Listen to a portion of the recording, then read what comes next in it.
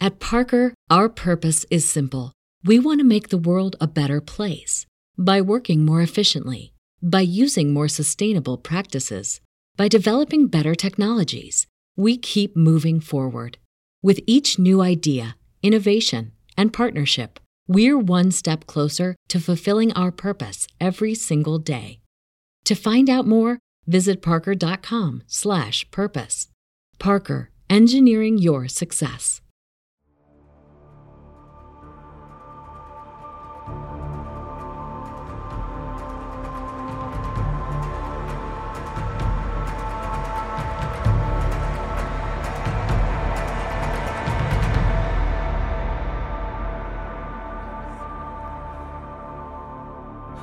Hello and welcome back to Lorehammer. My name is Eric. Eric-san.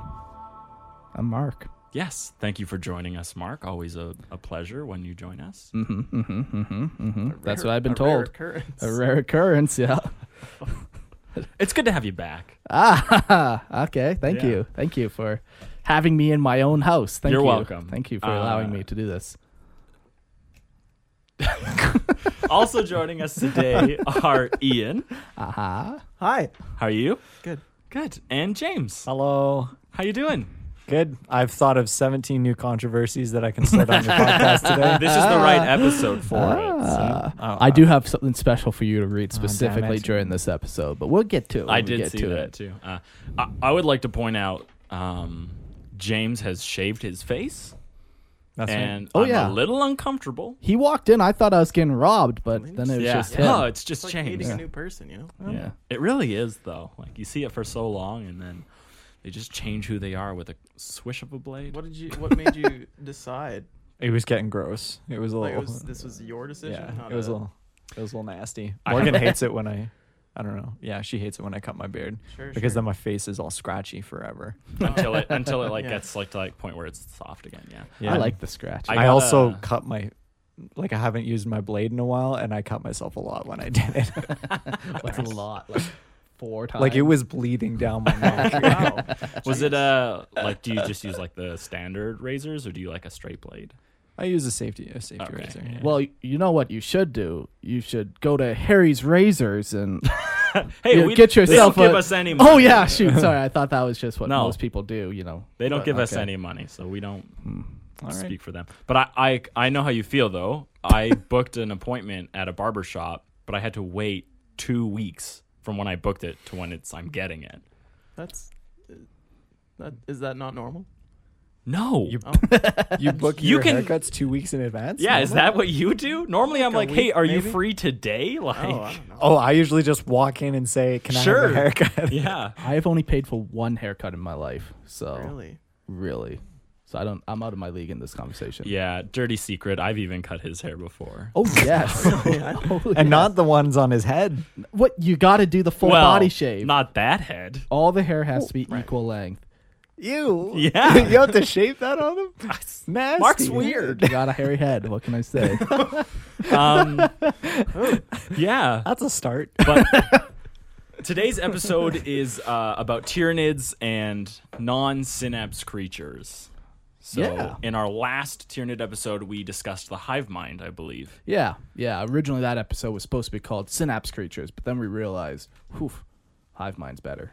Hive mind is much better. It's but so this episode, so we would have covered a lot of creatures in that one that specifically do synapse with the hive mind, and then this episode is all about creatures that didn't make that episode because they aren't good enough. Didn't adapt. Yeah. But before we get into that, we got a 40K is not funny for you. Yeah, I found a little joke, just a little 40K humor for you guys. What is the difference between your ex-boyfriend or girlfriend and your Tyranid swarm? What? Well, one's an ugly monstrosity with an acidic tongue and a highly evolved ability to suck your wallet dry, and the other is a fictional 40K army. Who hurt you? Who hurt you? Too many people. Wow, I'm laughing. Look at the laughter. Yeah, Run the that was a good one. You know what? Screw you guys. Go ahead. It Did might you have write not that helped. yourself? The segment is titled 40K is not funny. So Yeah, you're doing exactly. well. Doing okay. Really good. Yeah, that was appropriate. Really good bad joke. Papa Eric, thank you. We're never For telling having us them that back bad joke. on. Well, we'll see. It's also Christian. That's the thing. It's Christian like, it's or me? either them or That's the thing you gotta decide. Yeah, Christian wouldn't have laughed at that either. So I guess either way I lose. You do? Well, Okay. let's you know what? Since apparently no one appreciates humor in this Yeah, room, no. let's just get right into the episode. Today is a cut and dry episode. There's only learning, there's no fun. Yeah. So As is the Tyranid way. all right, let's get into it. Yeah. So what is Synapse? Yeah. So, Synapse is a psychic ability given to specific Tyranid breeds within their race.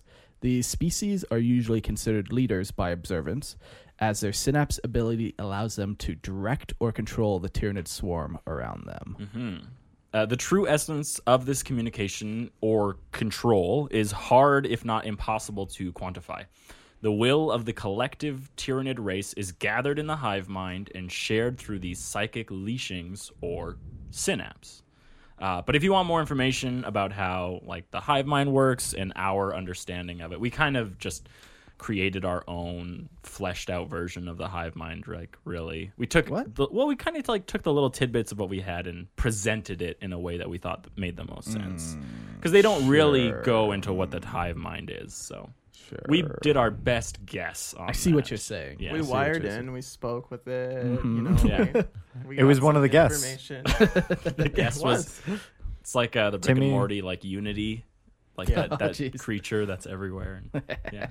The hive mind. Yeah, but if you want more information about the hive mind and even just Synapse, we talk about it pretty much in length and detail Yeah. on episode 61. Yeah, So Yeah. That was all about it. So, Mhm. the one cool thing is, like the hive mind, it's not a single creature, it's a collective of the whole race. That's it. Yep. That's all I have Cool. to say. That's awesome. Very cool. It is very cool. A constant chittering that decides the movements of billions of little organisms. Yeah. All of them combining together to create. But that's not what we're talking about today. We're specifically talking about the lack of that, actually. So the effects, so that's what Synapse is, but the effects of what Synapse does, we're going to really quickly go over that. It being synapsed to the hive mind grants many benefits, and even though the loss of individual control we would normally find appalling, to a Tyranid creature, it's not a big deal. Yeah. They don't care. In fact, I would argue that they even welcome being joined into the hive mind. Well, you could probably even think of it as like your brain cells aren't upset that they're being like they're part of your brain.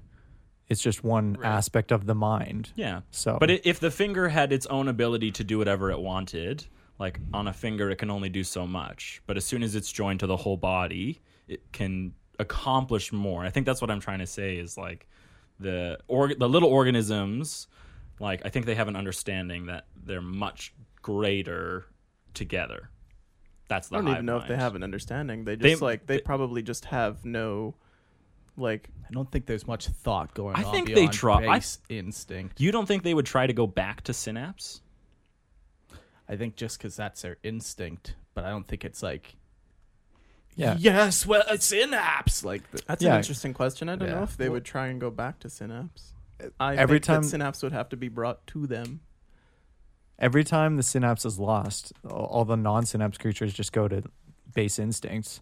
That's what it For them, says. Doesn't necessarily It include is, seeking but Synapse. Base instincts is not technically just like it's not a simple directive. No, it's No. different Like for the each more organism. the more Yeah. we looked at it, some of their like basic instincts are actually quite Yeah. involved and very particular. Sure, So- but they go to animalistic. They're not like they're not coordinating. They're not communicating. They're not. Right. They're Yeah. just doing what they'd always do, no matter what. yeah. Yeah. So, But I'm okay. Never mind. You know what, Eric? Ignore. You just need to do some research beforehand. Okay. Next point then, I guess. So the most notable effect of being synapsed is the higher level thinking that is achieved. Learning and adapting to ongoing battlefield situations as well as being able to initiate their own tactics. They can set up feints, counter-deploy, or engage in any other tactic that will be beneficial that is normally against their instinctual programming. Yes. And that's the thing. Like, without synapse, they still function. They're still fine. It's just when they get that synapse, they can do things that are normally not common for them. Right, yes. Things that would normally go against their basic instincts. Yeah. Like retreating. Mm-hmm. Yeah. So fear is also no longer an issue, as the hive mind is able to overpower a Tyranid's body functions, allowing for endless bugs to be sacrificed in order to take out an enemy fortification. As long as a synapse creature is nearby, no amount of losses will stop a Tyranid advance. Yeah. They're just send swarms at that wall, and it doesn't matter. Is there a reason why they'd have fear at all? Why would they program fear into them? Self-preservation? Yeah, but if they're gonna ignore that when they're in synapse anyway, what's the point? They don't have to ignore that. They're just saying it can be overridden by the hive mind.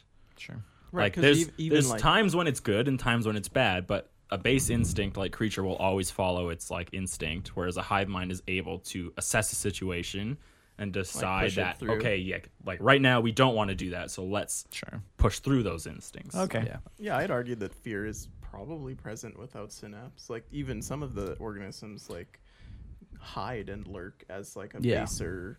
Like that's what they can do when they don't have something telling them what else to do. Is kind of like, well, I'm a weak little thing. Like I I kind of have to hide and be afraid of my surroundings. Yeah. Sure.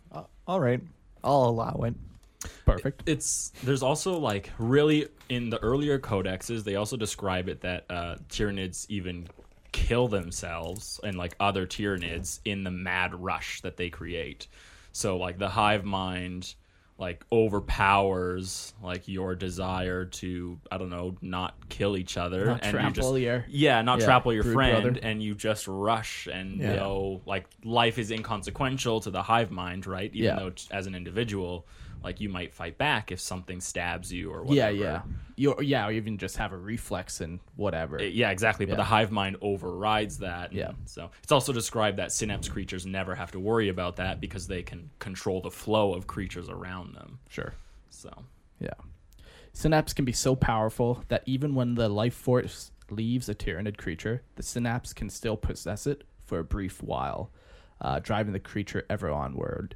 We don't know if there's like no example of how long this could be, but that's interesting. Yeah, it's a brief couple seconds. It Right. might just be that last little bit to push the bug a couple steps forward or slice the opponent or whatever. But it's not an actual inhabiting a dead body. There's not a presence inside. Yeah, exactly. Yeah, that's interesting though, because you'd think like once the brain dies, it wouldn't be able to like receive signal, I guess. Yeah, but it depends like how it died. Maybe if it's like the heart stops, then the brain could live for a couple more pumps of blood or something, and it could continue communicating. Yeah, it's not a super crazy effect, but this comes from a codex, and in the codex they describe that this ability allows people to ignore what they titled grievous wounds and instant deaths. Sure. So that's a very old rule in 40K, and it meant like you couldn't obliterate a Tyranid. The hive mind for some reason was able to push through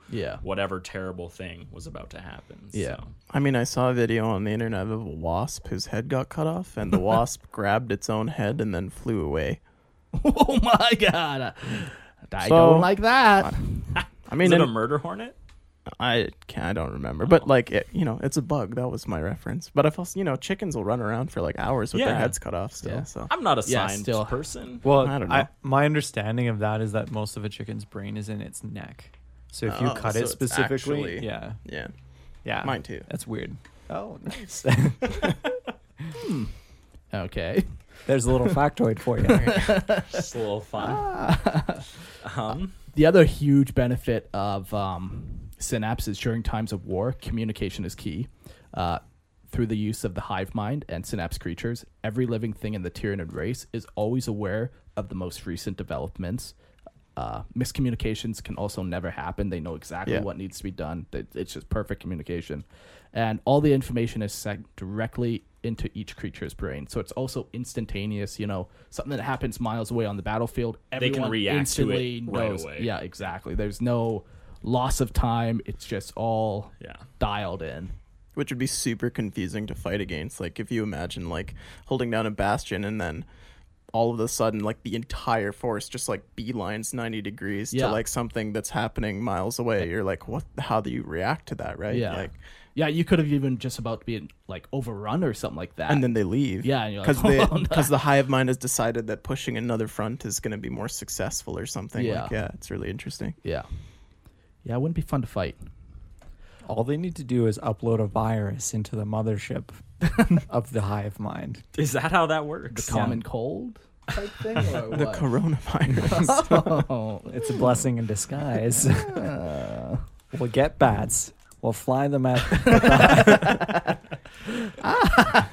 So that is like the benefits. That's what Synapse is, and the benefits of being Synapse. It just makes you more efficient. It gives you the ability to do something that is outside of a standard creature's instincts or behavioral patterns, and it just keeps everything linked together. Keeps information just everyone's always aware. Yeah, but unfortunately, Tyranids will not always be linked to the hive mind, and as sometimes the Synapse creature leading the lesser beasts, you know, they die. Or these non-synapsed creatures just find themselves out of range of their handler beast. I don't know, their synapse master. Yeah. Whatever it is. But whatever the case may be, a non-synapse creature is not entirely useless without synapse. So they revert back to their feral state with bestial instincts. Yeah. I think that's one thing people often assume, too, is that when they're feral and bestial. Sure, yeah. Yeah. That's what... Well, sorry. Never mind. Continue your thought. I'll continue my thought. Yeah. So feral and no. He got me. No.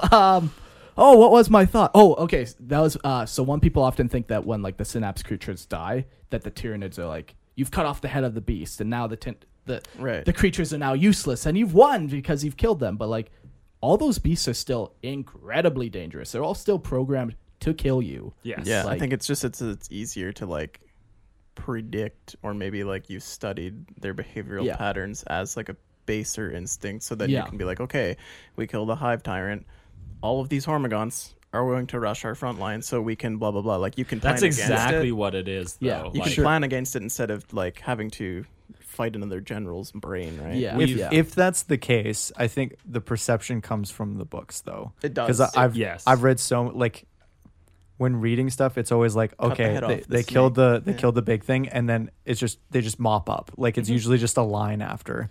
Yeah. Okay, yeah, and that's not how it should be. It definitely should get easier. Yeah. But it should not all of a sudden be like, oh, like, cut off the head, we instantly win. Like, that's not how it should be with Tyranids at all. Like, these creatures are all designed to perform a task, and lacking the hive mind just means that they're going to perform that task. Yeah. And the task is still to kill you. Yeah. Some of them actually even get more dangerous when you kill the synapse creature. It sends them into like a berserker mode. We'll get into it later, but some of them actually get even more dangerous. People think that feral and bestial state, and this is what I was going to say, people think that means like just an animal. And that's not what these are. They're still designed to be killing machines. Yeah. But like even like animals, man, like are fucking crazy, some of them. Sure, but some animals like... Some animals are like my fucking cat. Yeah. Right. And then others are like my other fucking cat. One wants to just cuddle and the other wants to murder me. Yes, whereas every single one of these creatures is designed and programmed to rip your face off. Yeah. So even killing the hive tyrant, great job. Now you have thousands of termagants to deal with, right? So sure, but you also mentioned too, like, they might end up fighting themselves a little bit and start biting at you. True. Yep. So the way I kind of have come to understand the hive mind is in its most simple and its easiest essence is the hive mind like can change target priority. And that's like, it's a really boiled down, simplistic way to view it, and obviously it's way more complex. But if there is a line of termagants and they're facing you, if there's no Synapse creature, you can be very confident about what those are going to do. They're going to rush you and try to kill you. With the Synapse, that's when the unpredictability comes into play.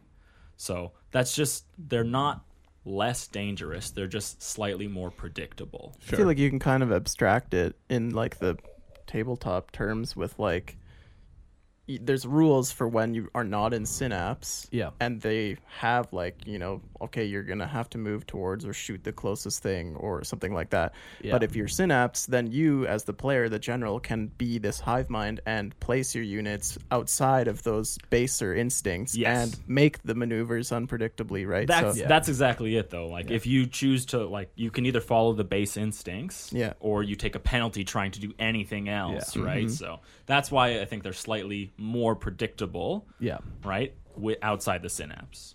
Yeah. Okay, but that doesn't mean they're useless. Exactly. And that's what we're going to try and talk about today is what creatures do when they lack the Synapse. Sure.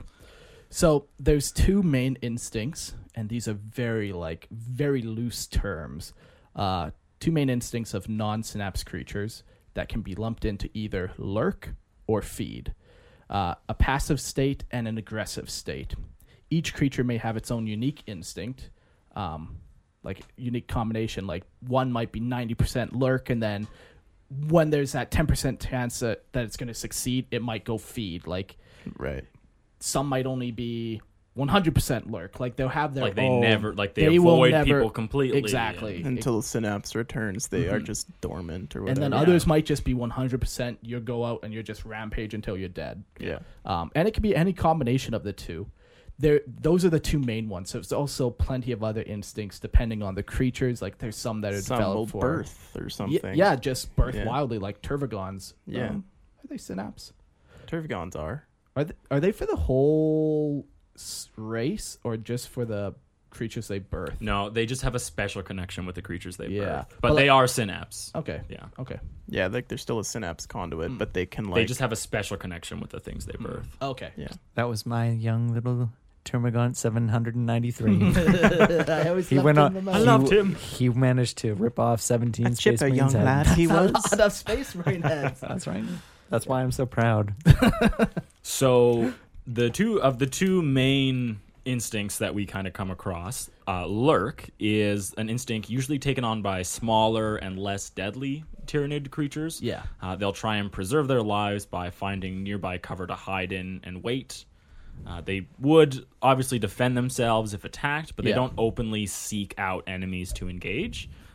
Because you'll normally just see them fleeing or burrowing or hiding or something. Anything to avoid confrontation. Right? Yeah. And then they will hide out until brought back under control by a Synapse creature. Yeah. And then, their non-Synapse life is over, and now they join back to the hive mind, and the hive mind can direct them to do anything it wants. Yeah. So, yeah. Yeah, like some are even more cowardly than this. Like, so they might even just fall back at any form of combat. It's not even that they defend themselves at all. Like just run wildly away from it. Anything, yeah. Exactly. So even these two categories, like there's a huge difference in it. You can almost see like lurk and feed as like just a type. Sure. Like you and I will lurk differently, but in the end, both of us are lurking, right? Because we're not being actively aggressive. Exactly. Right? Whereas you're going to fight one way and I'm going to fight another, but both of us are engaging in more aggressive behaviors outside the hive mind. So you don't have to say like, it's either lurk or feed, right? Those are just to kind of get you in the mood of understanding how. So. Yeah. So feed is more the aggressive stance, and it doesn't necessarily mean they're just going out and eating things. It just means that they're aggressive. They're going to go out, kill, and if they eat, great. It doesn't mean that they're just going out and eating. Yeah. But this instinct is usually taken on by larger, more deadly Tyranid creatures.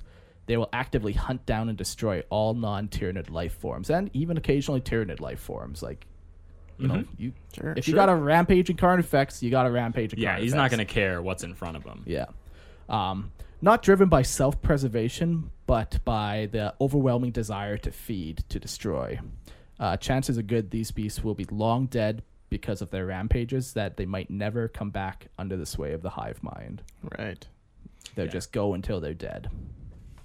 But yeah, those are like the two basic feral, like ways to describe these Tyranids in their feral states without the hive mind. It's kind of funny that they call it feed because let's say that they do get separated from Synapse. I guess it doesn't necessarily mean that like the Force couldn't harvest afterwards, but like maybe they're separated entirely from the Force, or like that head is cut off or whatever. It's interesting because they wouldn't really be feeding to, like, a Carnifex doesn't eat for calories to sustain its own life, right? Like it feeds to like create biomass to be siphoned into the fleet to produce more later. Maybe attack is like the better word to use, right? Attack is definitely... It's just interesting that they some creatures are actually driven by the desire to feed. Yeah. And then the Tyranid itself... Like a personal hunger almost? Yeah. No, like some of the Tyranids actually do, like, they specifically go to feed and then they move on and feed again and feed and feed. And they actually are draining victims. Whereas I agree, a Carnifex is causing destruction for its sake. He's not stopping and... you know, eating the guts out of every guardsman that he murders. Exactly. Yeah. So, we're going to start describing all the Tyranid species, but before we do that, we're just going to talk quickly about biomorphs. Because almost every Tyranid organization or species follows a similar vein in their appearance and adaptations that they take on. Even though there are countless species and more are constantly being created, they are all directed and driven by the hive mind.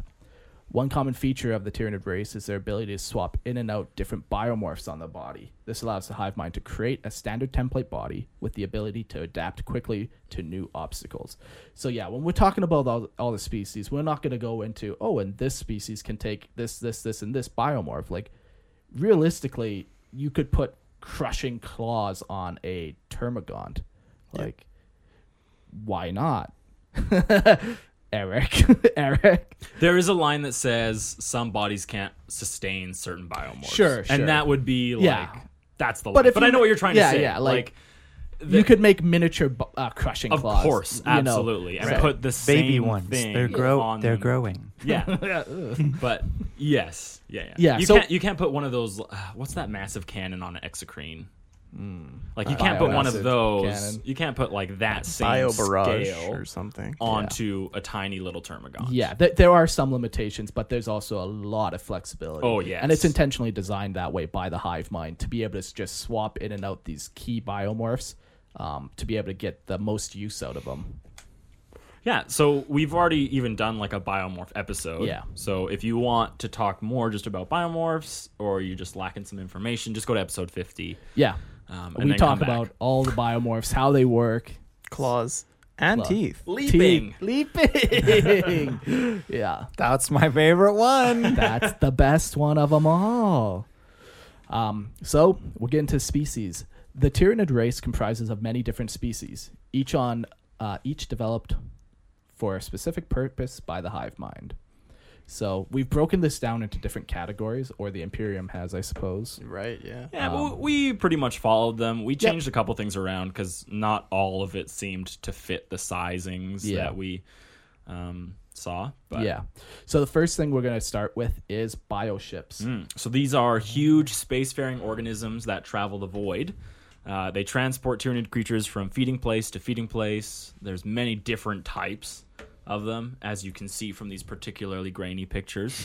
That's all they had. So there's all the way from large hive ships all the way to small attack ships. Yeah, so they got ships that are kilometers long to ships that are just a single organism that lives and fights in space. Yeah. So their purposes vary from transport to boarding vessels to harassment ships. Anything that you can think of as a necessity, they have an organism that they've grown and fulfills that role. Yeah. In the same way that when the Imperium sees a need, they just build a new ship for it. Yeah. The hive mind will just birth a new ship. Yeah. To fulfill whatever need they're lacking. Yeah. So, which is very cool. Very cool. Cool. They look very cool too. Yeah. Yeah, I love like the bacterial kind of aesthetic that most of the ships have. Like they look like Yeah, weird like bugs that would be floating through your bloodstream or something. You but gotta get yourself checked out. That's what you got. Is that what's floating around your bloodstream? It is.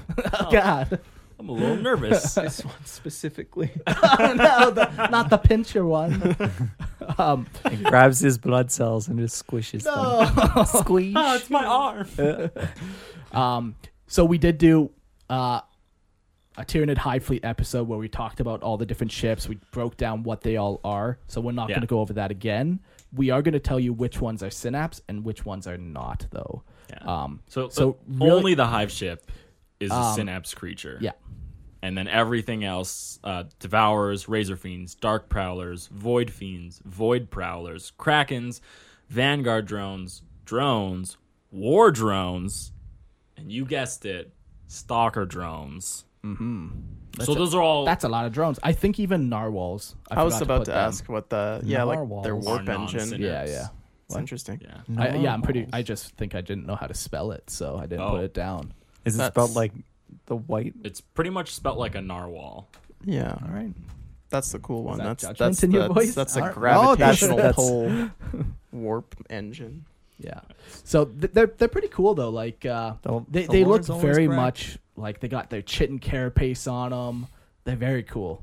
I'd love to do some Battlefleet Gothic with them, but I would. They need to release that, and we'll be getting heavy. Yeah, we're getting heavy. Okay, so now we're gonna get into Biotitans as our next thing. We go listen to episode. Just kidding. That was the last episode you gotta listen to. Before and on this episode, we tell you the other episodes we've done. Yeah. Well, at this point, there's just so much we've covered. Yeah, but it all stacks. So okay, so Biotitans. So the first one we're gonna talk about is the Hierophant. It's one of the largest Tyranid creatures and only seen at the forefront of major assaults. Yeah. Even though it's massive, it's spindly, making it harder to hit despite its size. So as you can see, it's not like a hulking monster. No, it's just right? Tall and it's lithe and spindly. I think that's the right way to describe it. So I think it's honestly just large enough, physically, that it can carry the biggest weapons for how large it is. You know, it doesn't have to be this big bulky thing. It just has to be able to carry, as long as it can sustain the weapon. They're just thinking about efficiency, right? With the energy that they need to produce. Yeah, it's cool. I read somebody one time, so this creature, it stands on 4 spiked scything talons, and somebody did the math on, they give an actual weight of the Hierophant, and then they're like, oh yeah, this thing would just sink into the ground on those talons. Right. Yeah, they did all the math, and they did the weight, and it's just okay. Welcome to 40K. Thank you. Pretty cool, though. It's a very cool mod. I've been tempted to get it many times, but yeah. Alas. What would I do with it? Yeah. You should have rules. Same thing you do with your Titan. For stepping on vehicles, just piercing damage. Just if you step over top of the Land Raider, it explodes. It's dead. I don't like that. Yeah. So it's armed with a variety of ranged and melee weapons, just to destroy everything within its path. This is one of the most dangerous Tyranid creatures. And I don't think its behavior is particularly described, because I think it's fairly obvious what it's designed to do, and even what it would do outside of the Synapse. This is 100% a lurk creature. Yes, it's only ever going to try and hide as soon as the Synapse is broken from it. To wait for the next wave of Tyranid assaults. So yeah. In case you can't tell, that was sarcasm. Yeah. No, this is 100% aggressive behavior. It is seeking out things that aren't Tyranid and hunting them down. Yeah. Synapse would only provide what you were saying, that target priority. But if Synapse is gone, it's still just blasting. Yeah. In fact, you would pray that this thing is synapsed, so it can make the decision to avoid you. Yeah, if you're just a guardsman, please be synapsed and leave. Go deal with that heavy fortification. Yeah, leave me alone. So up next we got the Vicitator. The Vitiator? Sure. I don't know. What we know about this Bio-Titan is that it's very similar to the Hierophant. Yeah. This is the picture of it, that guy. So it looks a little different. It looks a little different, but still a big hulking monster, probably armed to the teeth. It's from a card game, I think. That's where... Okay. Yeah, there's a couple on here that I've never even heard of. I think it's tough with NIDS because it's you can create. I'll make something up, throwaway line from a book 10 years ago, and it's like this exists, I guess, but there's never been any follow up or anything with it. So yeah. So the thing is, they give themselves so much room with Tyranids that they just don't use it anymore, I guess. Yeah, could have been evolved out of use. So. Yeah, there's even models that like in the 80s had models and they just haven't existed since or whatever. Tyranids probably have like the best reason for that weird like story to life thing. You just say, oh, they don't need those models. They don't need that. You know, that species anymore. They aren't making it anymore. I think it's just cool. Well, it does make sense. It's a cool excuse. They're the only one where if somebody actually, like some people like to go buy old nostalgic models and make an army of these shitty old Terminators. And it's like, why? But Tyranids, 100% behind. Yeah, you just find like a high fleet that's like stuck in the past. Yeah. And like they haven't evolved at all. Yeah, and, exactly. Yeah, very cool. So the next category. So we didn't say Biotitans are huge. Like they're the size, they're 50, 100 feet tall type thing. Who knows how big can they grow them, right? Like Hierophant is probably around the 50 feet height scale, maybe a little more. Probably a little more. It's as tall as a knight. Yeah, I think it might be a little bit more. I think it's bigger than a knight. Oh, Eric's furiously typing. Just because I want. But either way, it's like a knight. It's like a Warhound Titan. Big boys. What are we looking at? It's Eric? comparable in size and power to an Imperial Titan. Okay. But it says its average height, like in that same Lexicanum article, is 15 meters. 15 meters times 3, that's 45. 45 feet. Yeah. Like a Warhound. What's a Warhound? Yeah, it's about 50. It'd be 60 feet, those ones. Yeah, so that's pretty close. Yeah, a Warhound is the smallest time. But either way, it's kind of comparable when you look at it. It's just like literally a hunched over little like leech-looking thing with massive cannons. Yeah, and since it is a living creature, they might grow to be 100 feet tall. Sure. They might grow to be even comparable. They just to never Warlord. make it that long. I mean, if you imagine this, like, for whatever reason, like a massive fortification, it puts one leg over it and the other, and it stretches out to like come over. It's gonna be over 100 feet probably. I guess. Yeah. Tall. Yeah. Yeah. But yeah, so Biotitans, they're huge. Like minimum, they're probably like 50 feet tall minimum, and they could get fucking huge. Yeah. Up next, our category is Gargantuan. So this one is kind of 50 feet to, let's say, maybe around 20. Somewhere in that range. Yeah. So keep that in mind for size when we're talking about this. So the next one we're going to talk about is the Cerebor. So it's equipped with sacks that you can kind of see. That it loads up with smaller Tyranid creatures. Cool. It carries them into battle by protecting them with its hardened shell. And it looks like a train to me. That's always the thing I see. Sure. It's just this massive really Tyranid cool. I haven't train seen this before. Right? Skittering. This is another one I think that's from a card game. Whatever. Yeah. It's valid. Oh, it's very cool. Any of these are awesome. It's all canon. So. Yeah. But yeah, it's literally just a transport. That would be so cool. Yeah. So, like, if this one breaks Synapse, like, what do we think it's doing? Like, my mind pictures, it just shoves as many smaller Tyranids as it can. Like, does it just grab them, put it in its body, and, like, go towards the combat? Like, no, I think I disagree. I think it would just go towards the combat without even having anything in it.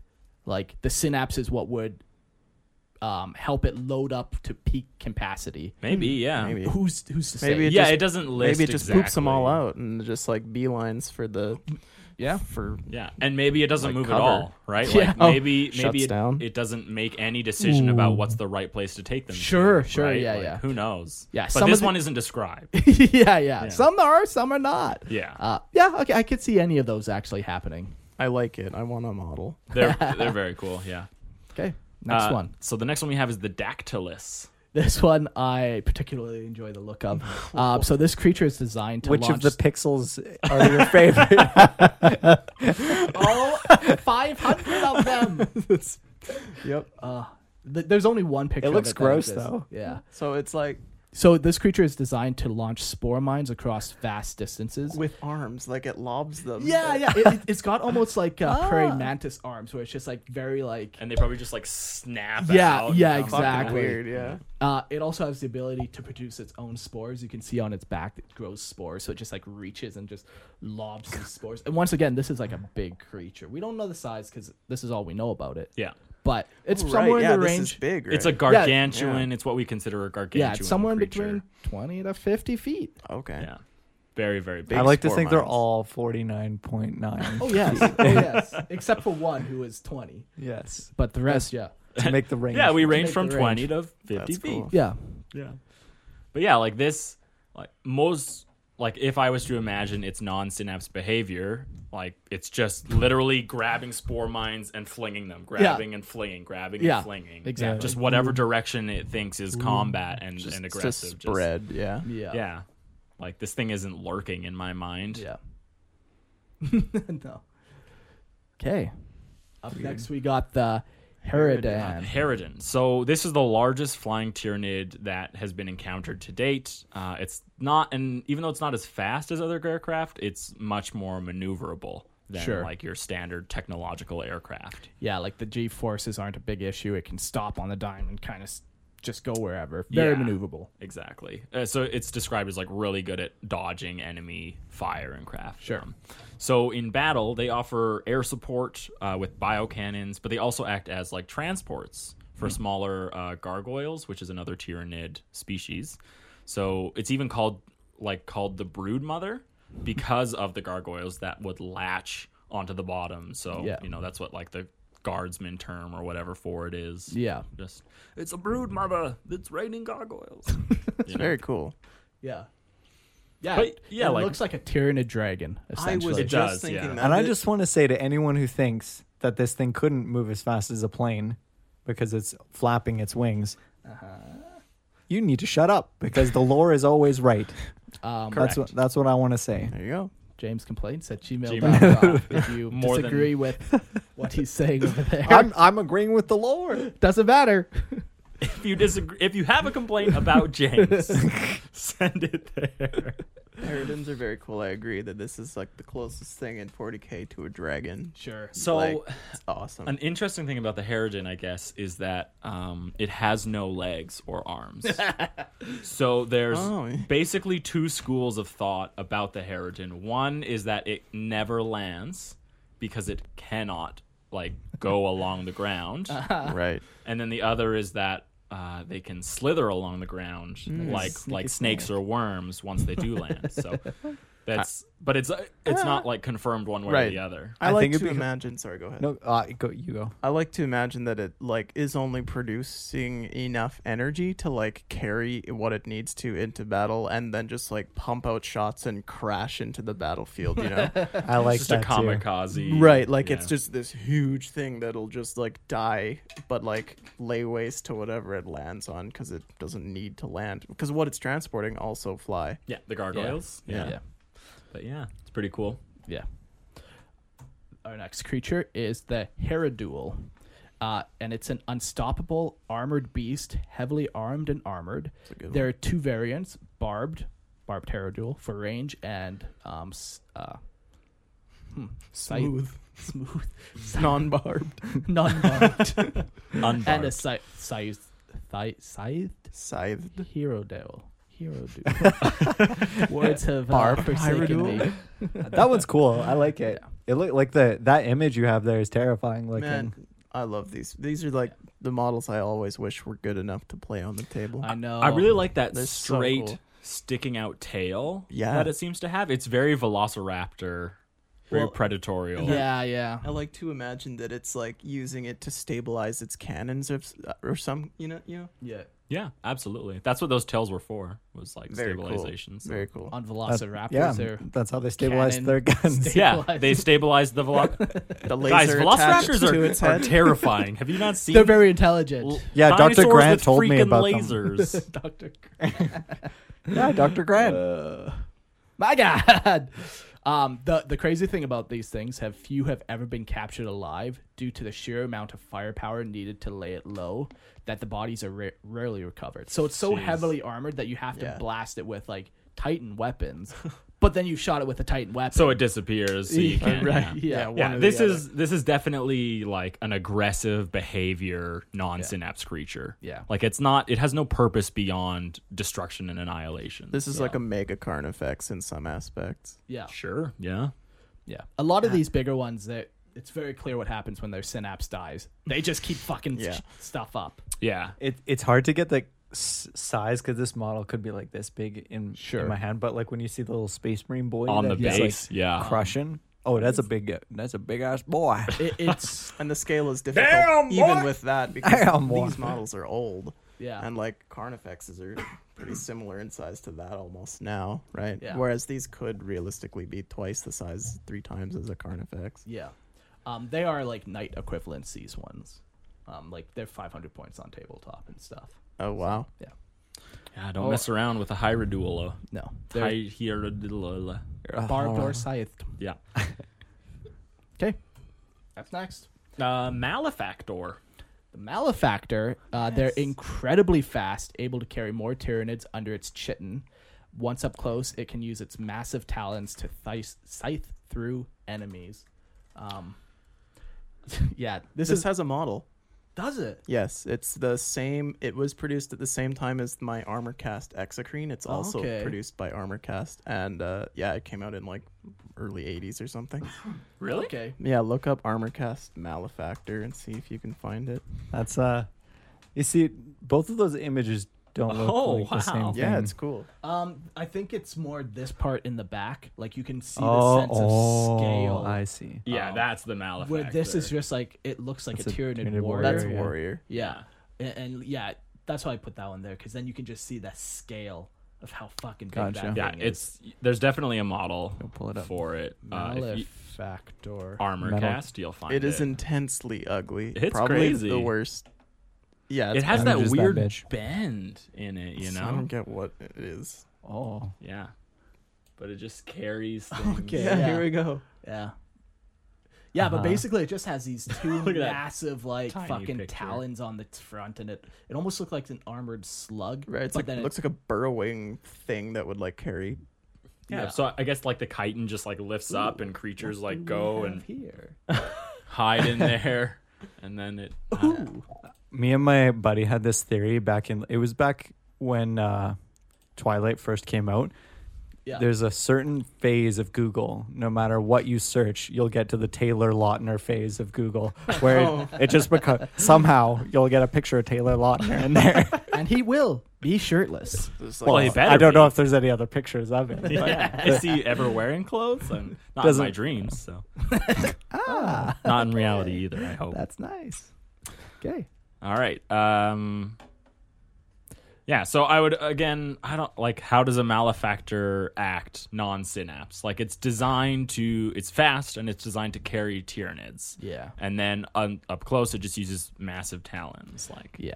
It seems a very aggressively built thing. Yeah, this is another one where we literally have one line and one picture. Not much about it. And one model, apparently. Apparently, somehow. But at least there is a model. Yeah, that's nice. So the next we have the Nautiloid.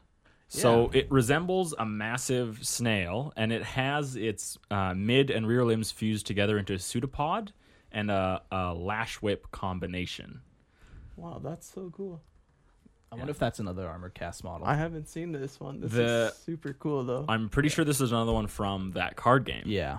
Because that artwork is very similar. Yeah, it's like the burned buildings in the background. I don't know. It was like it's called like Warhammer CCG or something. But yeah, you can. I guess you can really tell the scale. Like those buildings you can see the building. It's fucking huge. It's really cool. But yeah, the snail aspect itself, I tried to like, what does this do? And I honestly think it's just a battering ram. Sure. Oh, that's cool. Like, how like fast latching onto a door and just like pulling itself into the door. Yeah, that's kind of how I viewed it. It just tried to like get rid of everything in its path. So yeah. But yeah, again, not a lot of information. Just rolls around on the battlefield. I don't think it rolls. How do you know? Because it's a slug. Yeah, it's a snail. So yeah, exactly. That one. Don't like it, but that one. Okay, up next we got the Varagon. And it is a huge tunneling creature able to burrow its way through solid rock. And yeah, like... Well, as you can see from the pixels on that side... These are so cool.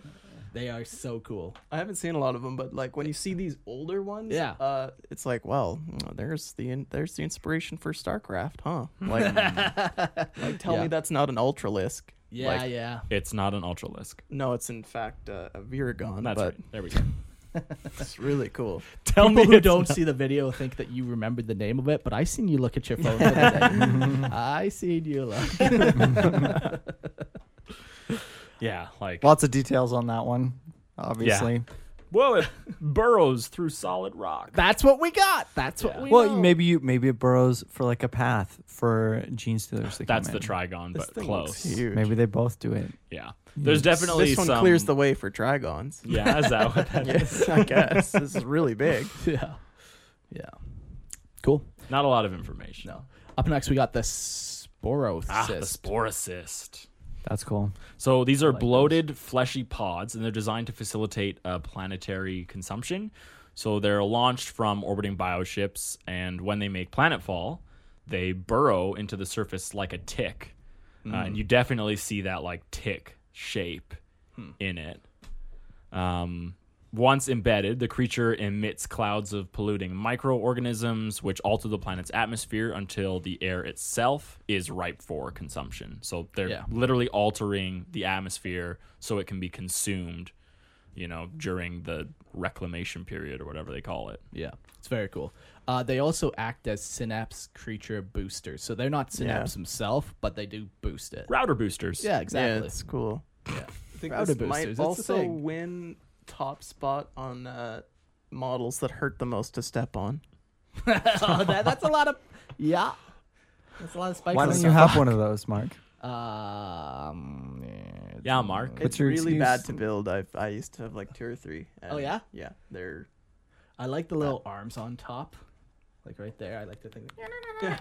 And then there's also like a corresponding venom cannon that's between each of those arms. Oh, yeah, you see that Yeah. right there on the, 2/3 up. Yeah, they can take Stranglethorn or venom cannons. That's very cool. So they obviously have a way to defend themselves. So, Yeah. that's a weird one because I would say it's not lurking, it's not hiding because I don't think these things move once they're embedded. They're but they're deployed. also they're being aggressive, but they're not actively seeking things You could say out, right? lurking, as in they're like closing their shields and protecting themselves and like hunkering down Sure, to but- like keep themselves Yeah, alive. even then I think it's a perfect description of why the base understanding of lurk or feed doesn't necessarily fit every everything, single organism that we have. For so.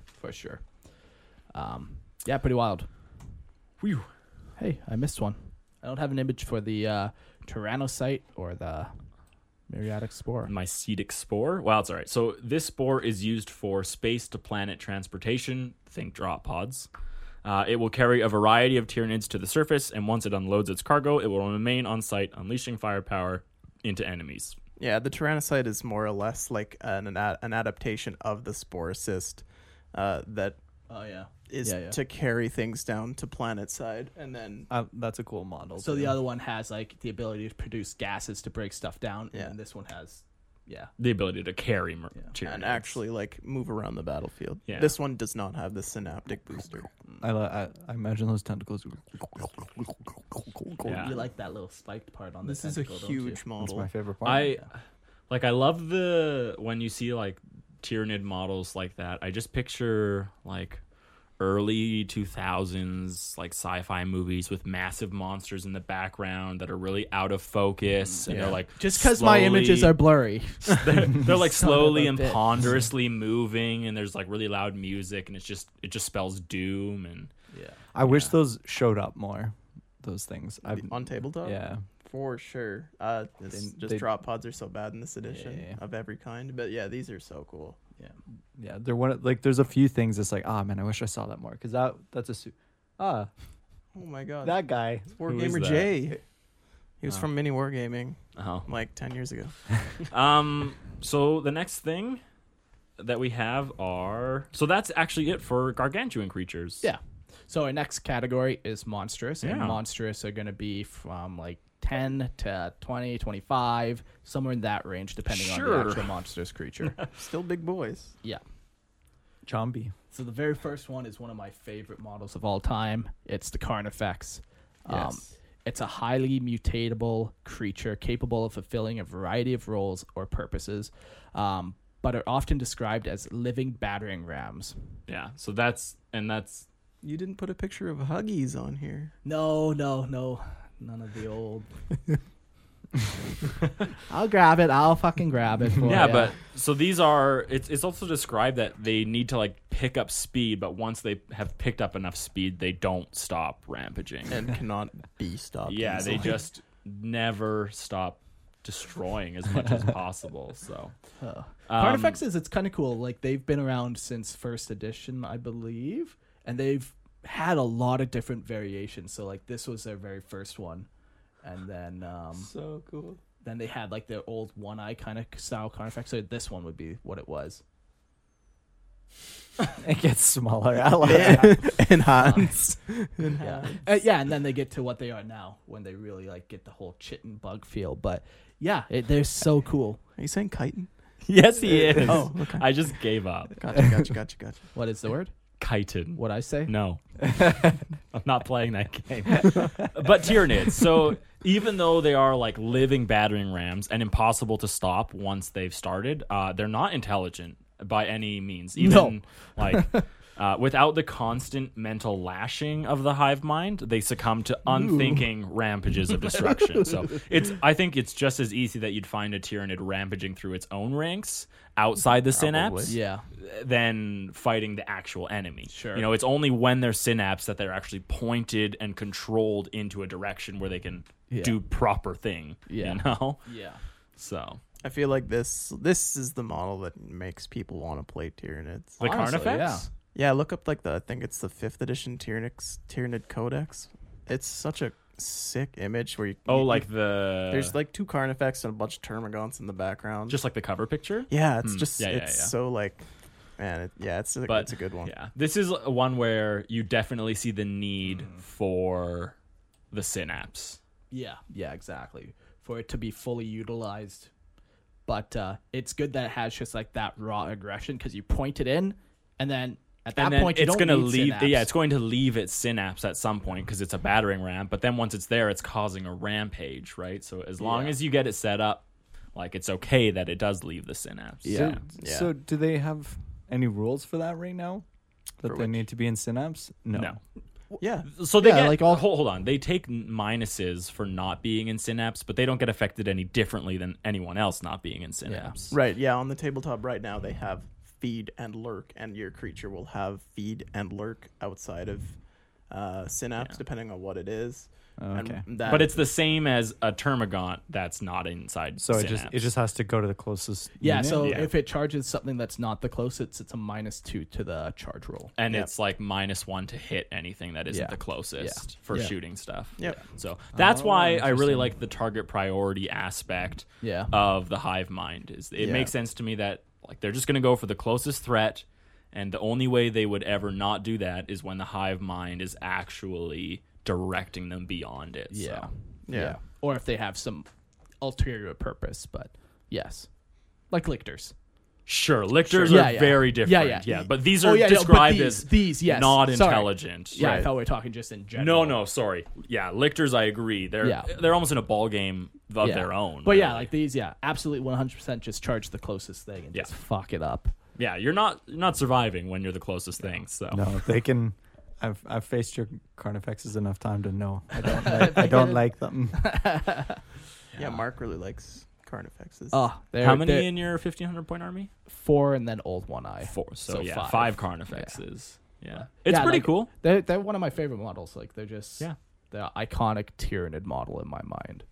But So the next one we're going to talk about is the Dimachairon. Dimachairon. So it appears to have evolved for a single purpose, to slaughter those identified among their prey as leaders in the midst of battle, spreading terror and dismay amongst the ranks of all who resist the hive mind's advance. yeah, Tall Carnifex. This one is kind of tougher, though, when you try and talk about what it is to be non-synapsed, because they are obviously designed with a lot more intention in mind to seek out enemy leaders. Yeah. Right? So when they're non-synapsed, do they have the ability to pick out who they consider an enemy leader? Yeah, or not? absolutely. Like, they just go after whoever's not wearing a helmet. Yeah, absolutely. Whoever is yelling the loudest on the battlefield and pointing, probably with a sword. Yes, right. That's who they go after. It would be much more rudimentary, almost like just it would whoever's displaying like an alpha type of behavior. Yeah, sure. Yeah, maybe that's what they can pick up on. Maybe that's how they do it. But you can conceivably say that even without the synapse, they can still function to a degree of being able to identify like an alpha target and try to remove it. Yeah. So, they are described as having huge talons and claws, but for some reason they also have a stomach mouth to, I guess, trap prey. I guess. Leaders. I don't know. I guess you want to eat it, but it just kills them and absorbs them. Yeah, but it's a little odd. The most efficient way of killing a single model, I guess, is to eat it. Stomach mouth and pierce it with your tongue and bring it into your acid maw. Yeah. Instead of just using one of those fucking massive talons, it likes to eat things. A little odd, but hey, it's cool. Still, are you questioning the hive mind? No, I would never hive mind all the way. That's right. JamesComplaints@gmail.com. The next one we have is the harpy. So this is another flying variant of the Tyranids. But what's cool about them is their bodies are hollow, which is different, I think. Okay. So it does make them like super fragile, obviously, but their agility like surpasses every aircraft they've ever encountered. Sure. They're so fast and quick in air because of this hollow body. They can even survive in space. That's cool. And are used as like attack craft for hive ships. Okay. Oh, cool. So this is when we were doing our prep for this. I was kind of wondering, like, is like thrust generated in space by flapping wings? Like I was actually wondering, like, what do you need to generate like thrust? Like I was like, do you need gravity? Mark's like, no, you need like air to like move around the wings. So we were like, well, how do you do that in space with wings? Like engines make sense to me. They're actually generating like a thrust in a specific direction. But wings, I always thought was a little odd. Well, some of the Tyranid like pictures have like this steam exhaust coming from them. Sure. So maybe it's some like of spaceships. No, if there's lots of images of like the Swarm Lord and Hive Tyrant specifically, they have like exhaust coming out of those pipes on the top of them. If we go back to like Carnifex, it's like all of these things here are like those are like heat vents, exhaust ports or whatever. Right. So instead of like sweating or excreting waste, like they just exhaust. Yeah, so it's very possible they have could be like a different system of thrust to function while they're in space. Right. Yeah, very possible. Yeah. That's curious. I never had considered that, but like their big ships like produce like combustible gas to use. Right. And that makes sense to me. I get that. It was this one specifically that I was interested about. Yeah. Their undersides are also like covered in cysts. They just contain spores that they just rain down on the enemies as they fly by and stuff. That's nice. Nice thing is I do see this one on tables. So cool. Yeah. It's not suck. It doesn't suck, so you can use it. Sure. Which is nice. Any ones that do suck, you just never seen the models. Yeah. They are, and so their behavior is definitely opportunistic. They avoid prolonged conflicts and contact with any kind of enemy forces. So they prefer strafing runs and swooping dives. And I definitely think that's what you would see outside of Synapse. You definitely would see them like just swooping and diving and taking the least risk possible. Yeah. Whereas you, Mark, earlier you described how in the hive mind you could see the hive mind directing them to like completely bog down an enemy turret and cover it in bodies so it couldn't fire anymore. But that's definitely an abnormal behavior for them. So I like that. It's trying to think. I like trying to think of how do they act with the hive mind and how do they normally act without it. So, yeah, it's cool. Yeah, definitely opportunistic. A little more lurk than we've been seeing. Yeah, waiting for the right moment. Yeah. So up next we got the Hive Crone, a large flying creature that specializes in air-to-air combat. It's perfect for trapping flyers in their tentacles and wrestling them to the ground. So it's just got a bunch of like little tentacles on it and stuff that will latch onto ships and then it'll pull itself in and just, rip off a wing or whatever. But the one really cool thing is they have a long spiked tail capable of punching holes in ships. There is one of these that fought in a battle, and the Imperial Guard named it like the Crimson Hunter, something like that. But basically, it had like 12 confirmed Valkyrie kills, which is like a type of aircraft or whatever. And it was like every time it would just use its tail to pierce right through the cockpit, like glass, killing the pilot. Just killing the pilot. Didn't do any damage to anything else. That's cool. So it uses that to like damage ship, pokes holes in it, but it can also like drag that tail across a wing, like just fly over top of it, drag it across the wing, and just sever the wing. It also spews bile from its gullet onto things. Yeah, thank God. Fun. Yeah, it wasn't tough enough yet. We need we need the vomit. It kind of makes me think of Ridley, actually, just in the tail for some reason. Yeah, totally. Yeah, these are cool. They used to be insanely good when vector striking was a thing. Fun. Okay. Moloch. Moloch. Is that what you're doing? Nice. Got it. You got it. Okay. So these are burrowing creatures that travel deep underground to bypass enemy defenses and then emerge behind enemy lines, run rampant through supply lines, command posts, artillery batteries, really anything. Yeah. And then they just vanish back underground to just evade retaliation. So it's like a really great shock troop. Yeah. Mm-hmm. And once again, to keep in mind, we got a picture up here, but the size of this thing. Yeah, these are monstrous creatures. Like they're huge. They're very tall. Yeah. So and apparently the only warning you ever get is just like a tremor. And you're like, well, is this an earthquake or is this a Moloch and then about you're to dead. burst underneath me? Yeah. They have extremely delicate sensory organs that allows them to detect the beating of a heart through solid stone. They don't give a range, but it's long enough that they know where to go underground and know exactly where to pop up. Where life is, the perfect place to strike.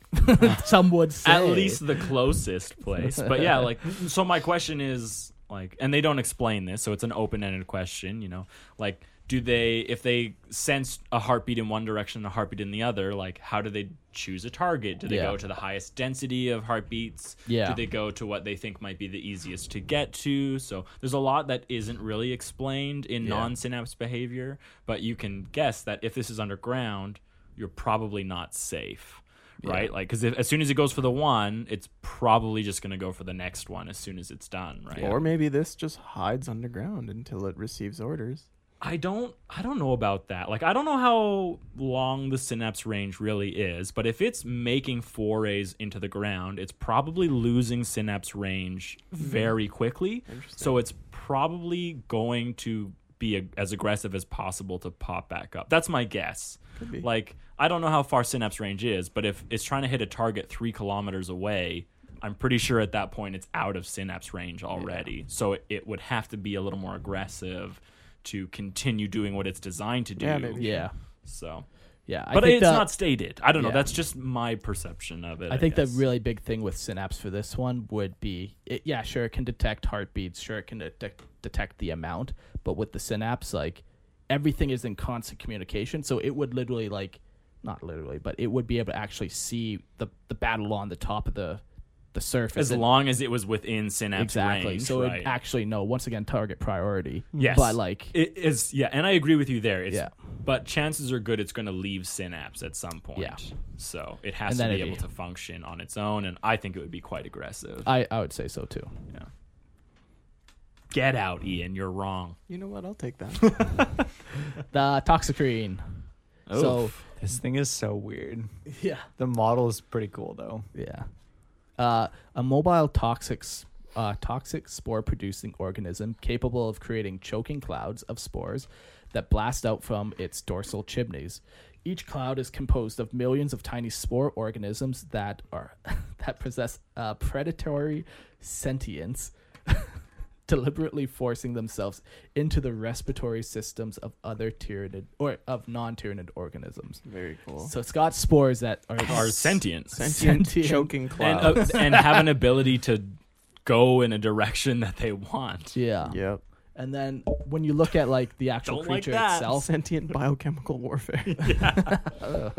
It's a huge creature, and it's just got a bunch of tentacles on its mouth for it's an incredibly toxic creature. So all those are just lined with toxic. He's just typing in Discord, just flaming everybody. Your mama. Keyboard warrior. Yeah. Oh my god. Yeah. That's pretty cool. Yeah, we have to ban him. God damn. Yeah.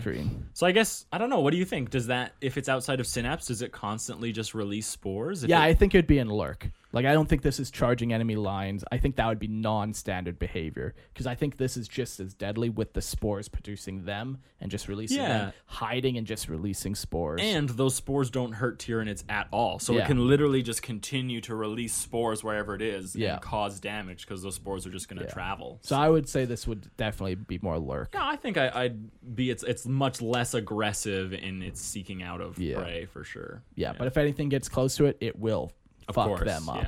Yeah. Especially because that large bit, like, it's more than happy to handle something that's big sized. Yeah. So. Yeah.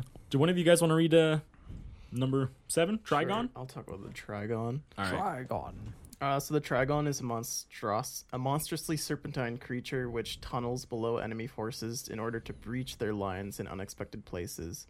The tunnels that they place are coated in a glass-like silicate substance, strengthening the tunnel behind them.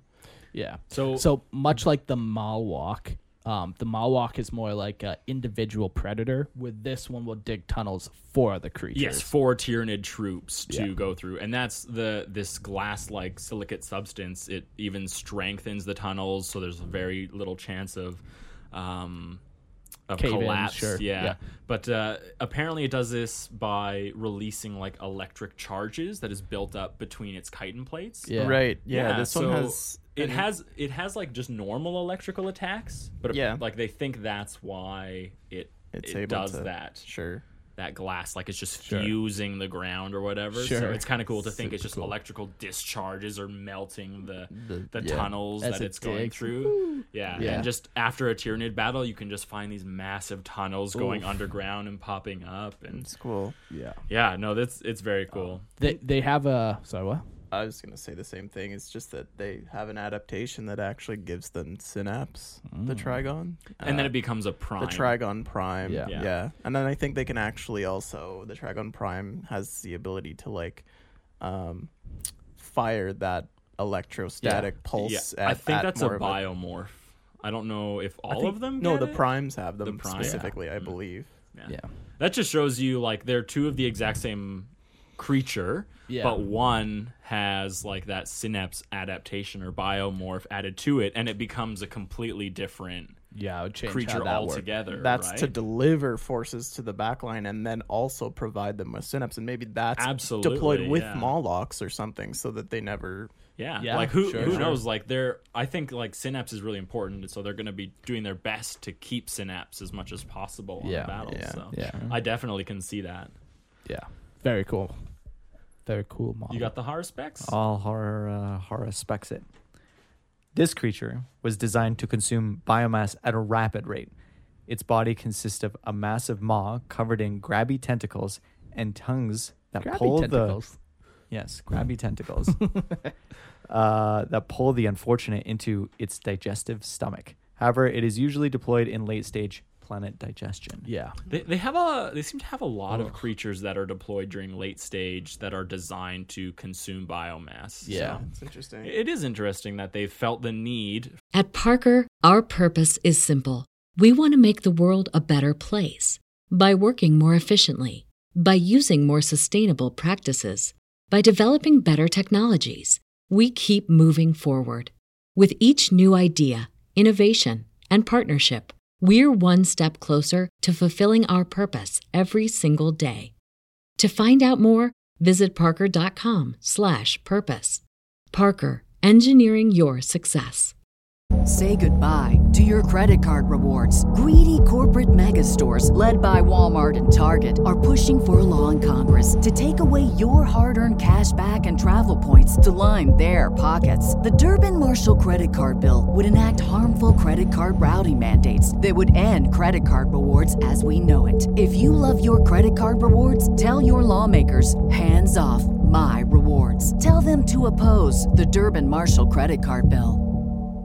For multiple species to be created for the task of consuming biomass. Sure. Yeah, there's still like, all right, there's still some resistance on this, or so we need to make sure there's some Haruspecs down there with the Rippers and stuff. I mean, look at him. He looks like he would be pretty good at eating stuff. Yeah. Or even just like, so they've been prolonged in this war. They're losing biomass. Rippers aren't good enough to go collect biomass. Yeah, because they're too fragile. They're too fragile. So they have this one that is big and hulking and survive just small arms fire to go collect biomass so they can keep producing. And, I never thought about that. Yeah, it's during a combat. Yeah, so the way I read late stage, it wasn't necessarily like stage 47 of a planet being destroyed. It was like more late in the battle, like prolonged contact. Yeah. Sure. Interesting. Yeah, no, I like that one a lot actually, because they definitely will need to consume biomass to sustain themselves. Yeah, so. and Rippers sometimes won't do the trick if it's still a very heavy battlefield. Absolutely. So, yeah. Up next, we got the sweet Exocrine. I'm gonna look at a picture here, but all right, I should have brought it. Yeah. It is nothing more than a living artillery platform. This creature's brain is so tiny that it struggles to walk and fire its massive back biocannon accurately. But when it remains still, its brain goes into overdrive, allowing the creature to be a much, much deadlier shot. Yeah. So it really can only do one or two things at a time. Either move front leg and then move the next leg, or fire gun. Yeah. You know? Pea brain. Yeah. Yeah, so they used to have like that's not it. That's the other one. Yeah. There we go. That's the one that you have, right? Yeah, I should have brought it. Yeah. That's pretty wild. That's hilarious. It looks like what are they called? Triceratops, but then with a gun coming with out a of gun on it. Triceratops, a slug, and a cannon had a love child. It's the Exocrine. But the newer version's pretty cool too. Just that's a great model. Yeah, that's cool. So what do you think? It is quite excellent. When that's not synapsed? What do you think? I think it stops moving entirely. I think and just blasts. Yeah. Sure. Anything it feels that comes into range. Yeah. You think it differentiates between Tyranids and non-Tyranids? I don't think it could. Its brain is pretty tiny. If it can't move and shoot at the same time, I feel like target identification would be a challenge. Yeah. Yeah, maybe it just lurks then. Just waits. Yeah, maybe it shuts down completely until it's back into Synapse and it has someone help it with that kind of stuff. Maybe they view it's too dangerous to be able to active on its own, so they say, okay, you shut down completely. So. Just conserve energy. Yeah. It's got big muscles on it, though. Yeah, they are very muscly. Just crawling away. He's just like moseying around like, oh. Yeah. No, it's Eeyore. It's the Eeyore of the Tyranids. Nobody likes me. I guess I'll go shoot over here.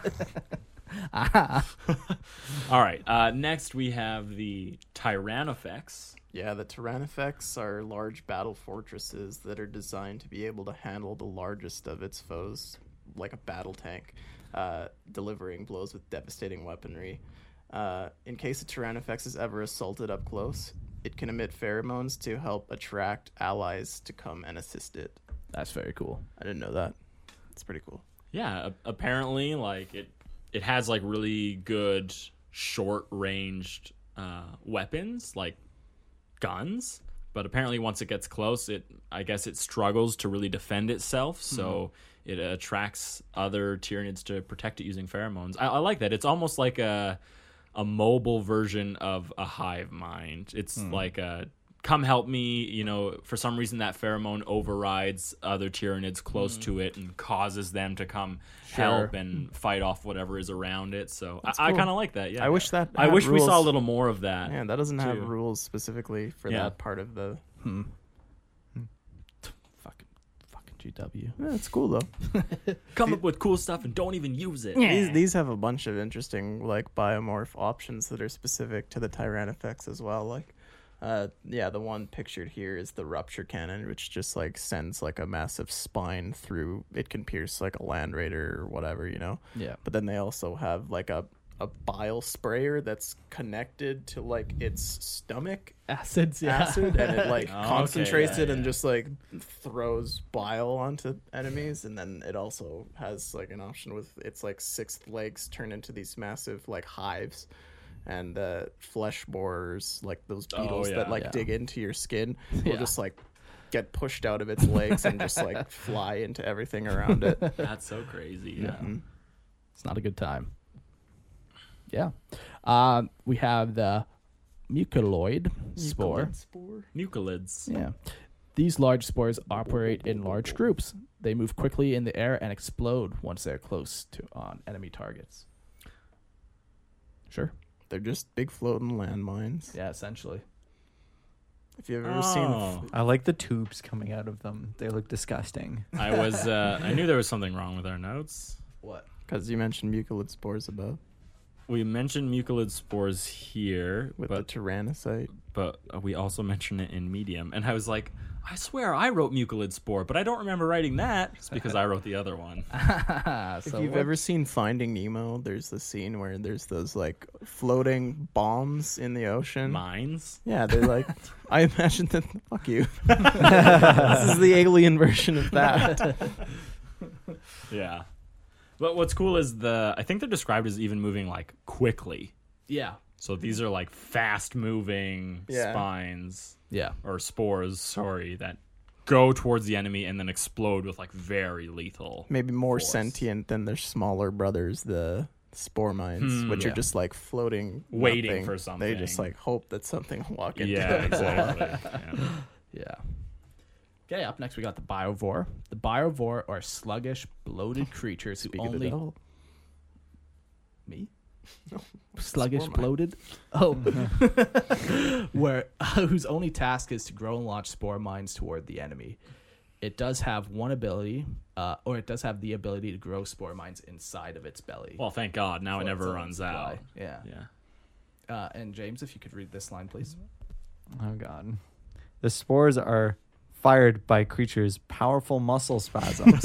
Interesting. Huh. Oh, thank you, James. I seizured. Oh, there, it flung it like 12 kilometers. That's how muscles work. Yeah, I'm glad you're on board now.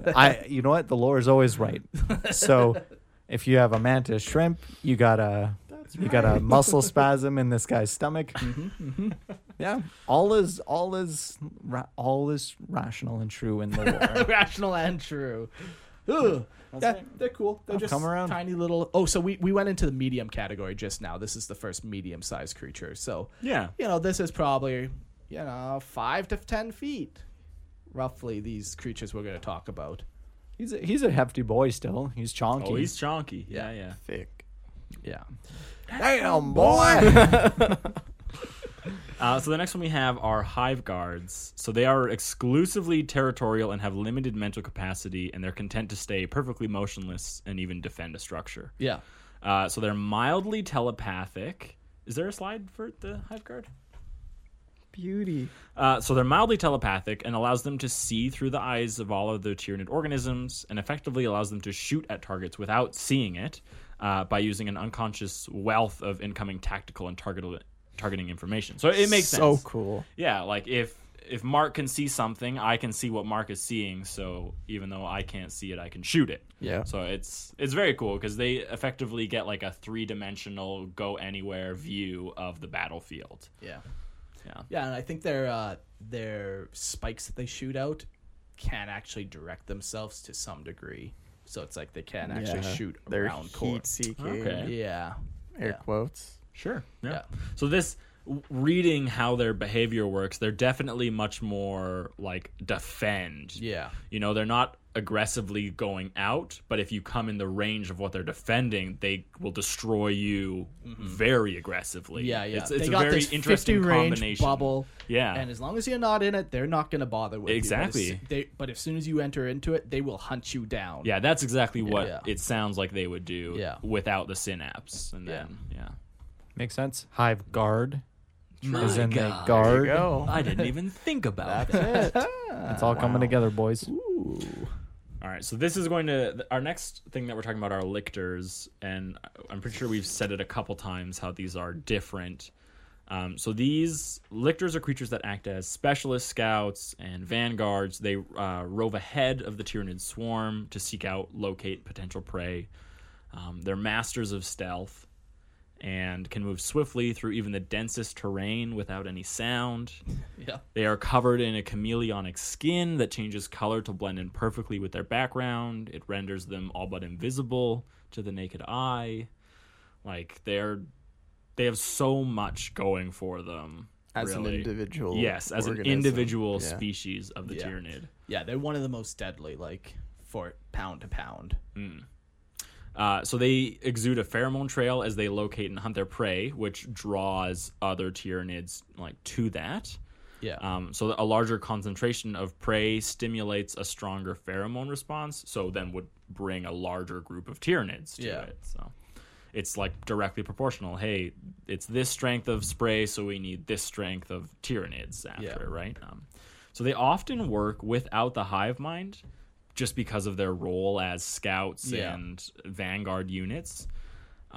So they're highly intelligent creatures, capable of many different and varying feats. Yeah. They definitely have the ability for like target priority on their own. Yeah, if they approach a fortress, they know which one's actually the sentry. Yes. And to take that one out exactly. first. It's very interesting because intelligence isn't something that you typically will associate with a non-synapse creature. Yeah, and that's what I think, because people would hear this, it's not a synapse creature, it must go into an animalistic tendency when it leaves the hive mind, because the people blanket statement all non-synapse creatures like that. Yeah. And this very much shows you that that's wrong, and that each creature is very different and unique, and so like lictors effectively don't need the hive mind to do what they're designed to do. And if what's the benefit of them like being attached to the hive mind? They're already intelligent enough to do everything they need to do without it. So the only beneficial thing is then the hive mind can basically force it to kill itself. Sure. Or make go it be a distraction over here so we can swarm over or here. At least can relay that information or something. Absolutely, yeah. Obviously, there's still benefits to being linked to the hive mind, but it is not. I would not consider it a less deadly thing at all. No. If it leaves the hive mind. No. Whereas most of these, their behaviors definitely change when it leaves the hive mind. But this thing... Yeah, like they're smart enough to even set up like their own traps and ambushes and stuff and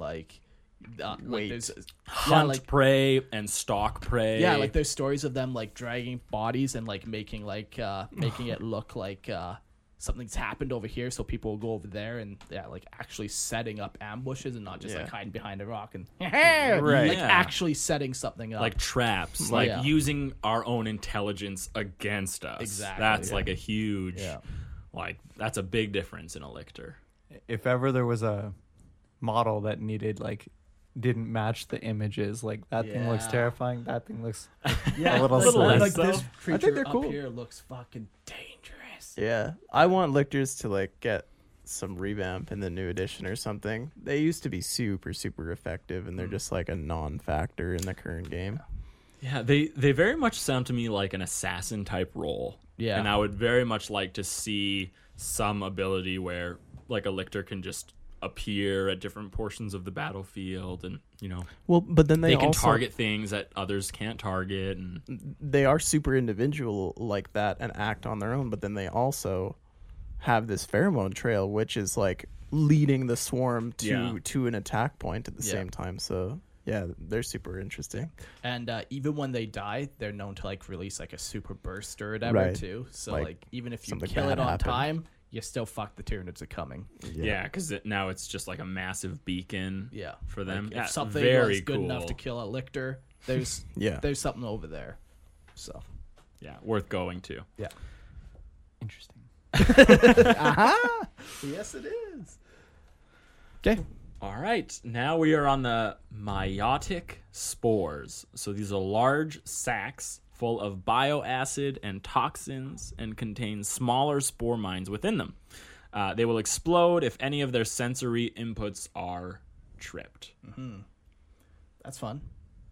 Yeah, they seem pretty mindless. Yep. Yeah, I would say they're incredibly mindless. Yeah, I feel like the hive mind can like override their sensory trip and just trip them whenever it needs to, or like trick them into thinking that it's time to explode or something. Trick them into it. I don't know, like the hive mind trips their sensory stuff. Yeah. So, trick is just a funny word, like sure. Yeah. Ha! Got you. Exactly. On my team.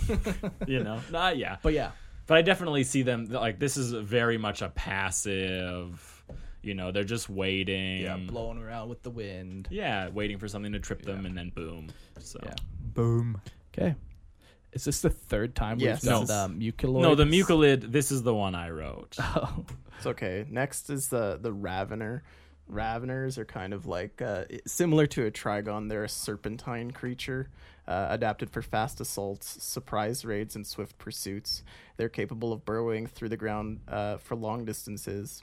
They have highly sensitive auditory and visual senses that can detect a broad range of vibrations and energy bands, allowing them to hear small tremors on a planet's surface and also giving them the unique ability to see energy forms emitted by Vox transmissions, sensor stealth technology, and even teleport homers. Yeah, pretty wild.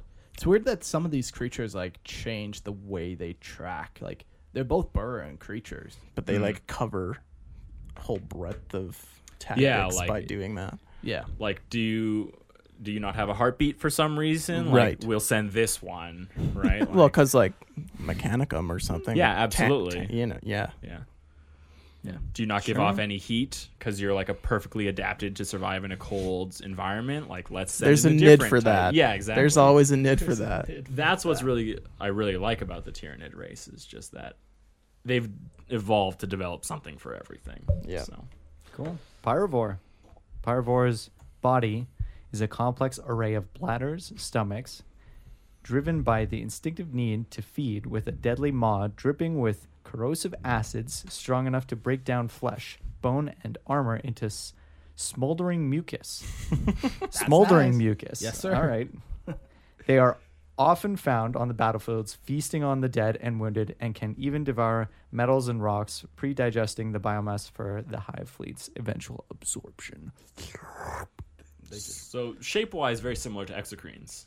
It's like a mini exocrine. The same kit that a Biovore, or it once was, I think. They're like pretty much the same. But it's that mass. It's a big gun on its back and just a big beast. Yeah, but its purpose is definitely different. Very different. It goes around and just digests things and then shoots acid at things. Just throwing up on people. Yeah. It's nice. Just getting everything ready. Yeah. It's just for like dinner. Pre-eating. He's baby birding the hive. We all do it. I know I spit on my food before I eat it. I've seen Eric do it. Yeah. You were just breaking it down a little bit. Hive Guard, Tyrant Guard. Ooh, Tyrant Guard. A species of Tyranid spawned for the sole purpose of defending a hive tyrant from harm, covered in thick chitin plates. The glow up from old edition to new edition is strong with these ones as well. What's old and what's new? Wait, let me guess. That is new and that is old. Yeah. Huh? You're right. Ooh, that was close. The swords in the hands almost got me. Because the claws, I think, is way more common. Way more buggy. Yeah, it's much like it's exactly what you'd find on a Carnifex. True. But the armor plates on that one just look so much more detailed. Yeah. So I picked that one. Yeah. Tyrant Guards are amongst the dimmest of Tyranid creatures, on par with many of the smaller Gaunt's genus creatures of intellect. This seems to be a deliberate evolution of the hive mind in creating a lumbering, heavily defended, and utterly loyal bodyguard with no sense of personal safety, only the continued survival of its master, often blocking attacks with their body. They are little more than living shields. Yeah, they're just covered in chitin, and they just get in the way of... Yep, they're like just a walking shield for the big boy. Yeah, so obviously a hive tyrant is a synapse creature. Yeah. So most likely they're always going to be around it. Yeah. So what do you think happens if that hive tyrant dies? So we actually know for these ones. Should their synapse... I don't know if you were setting that up intentionally. He was. Okay. Should the synapse handler be killed, they go berserk, Eric. You bitch. Brutally stampeded down the marauders to prevent the knowledge... This is cool. To prevent the knowledge of how to kill a hive tyrant from being passed on. That's awesome. Yeah. That's so cool. Yeah. That's sick, yeah. How dare you? And they just You will not pass it. Is that what Tyranids sound like to you? Yeah. Sure. I always pick. How When dare you? when I connect to the hive son mind, of a bitch! You son of a! I'm gonna get you and prevent the knowledge of ever being passed on. Oh boy! oh boy. Yeah, no, that's very cool. Yeah. I like they look very lumbering. Yeah, Which one? the lithe spidery looking one. No, the Tyrant Guard. Yeah. Man, like I was Very talking to cool. Mark earlier about how a Tyranid army to me is like a collector's army. Like Yes. it's the army that I want everything of, and I want just a massive hive fleet. Like this in the same way that I treat Necron. Such a huge Like, model range too. Yeah, That's I a don't lot. like if I were to Really collect big. Tau, I don't want to collect every single thing. I want to build a very specific theme for like my Sept world or whatever. But this, like Tyranids, just everything is so good and everything is so unique and everything functions so particularly that it feels like an injustice to not An injustice. to not Own collect one of everything. everything. Yeah, I get like that. you have to have your Hive Tyrant, but you have to have your Tyrant Guard around it. Yeah. Right? You have to have your Trigon Prime with your Trigons, and you need your Gaunts that are going to be running through with them, and I love And like no matter what your lore is, you can basically fit in that you would have one of everything, so you can Of course, yeah, manage every situation. Right? as long as you are a functioning Hive fleet with a Dominatrix and a Norn Queen, right? Like you can effectively say I have every single Yep. thing. Available to you. Exactly, yeah, and no one can be like, "Oh, you don't have permission from the Inquisition to use that weapon." That doesn't make any sense. Yeah. Wow. Is that how you? I don't know why you treat talk people? like that. You're that guy. This That's is what why you sound like, This is why I James. played Tyranids for so long. You didn't have to care about the lore. That's right. That's not what it is. No, that is Oh, what it is. shit. Venomthropes. Venomthropes are dripping with poisons that float across the battlefield via gas-filled bladders, while emitting a lethal Me gas too. that will ultimately kill a world's indigenous life and ruin its soil and atmosphere beyond habitable levels, until the world is only fit for consumption by the Hive fleet. My God, That's nice. just airing a room out on a planetary scale. Yeah. Whew. So the poisonous haze that is created by the Venomthropes is equally dangerous for the living as it is just for like the surrounding planet life. Even the most conventional power like armors provide no lasting protection from being turned into a sludge of biomass. So it's eating away. Even Space Marines in their power armor with their environmentally sealed suits will eventually be killed by this. Yeah. I think these guys are definitely more lurk. Yeah, they are. Oh yeah, they're Absolutely. more just concerned with spreading their poison everywhere, avoiding people.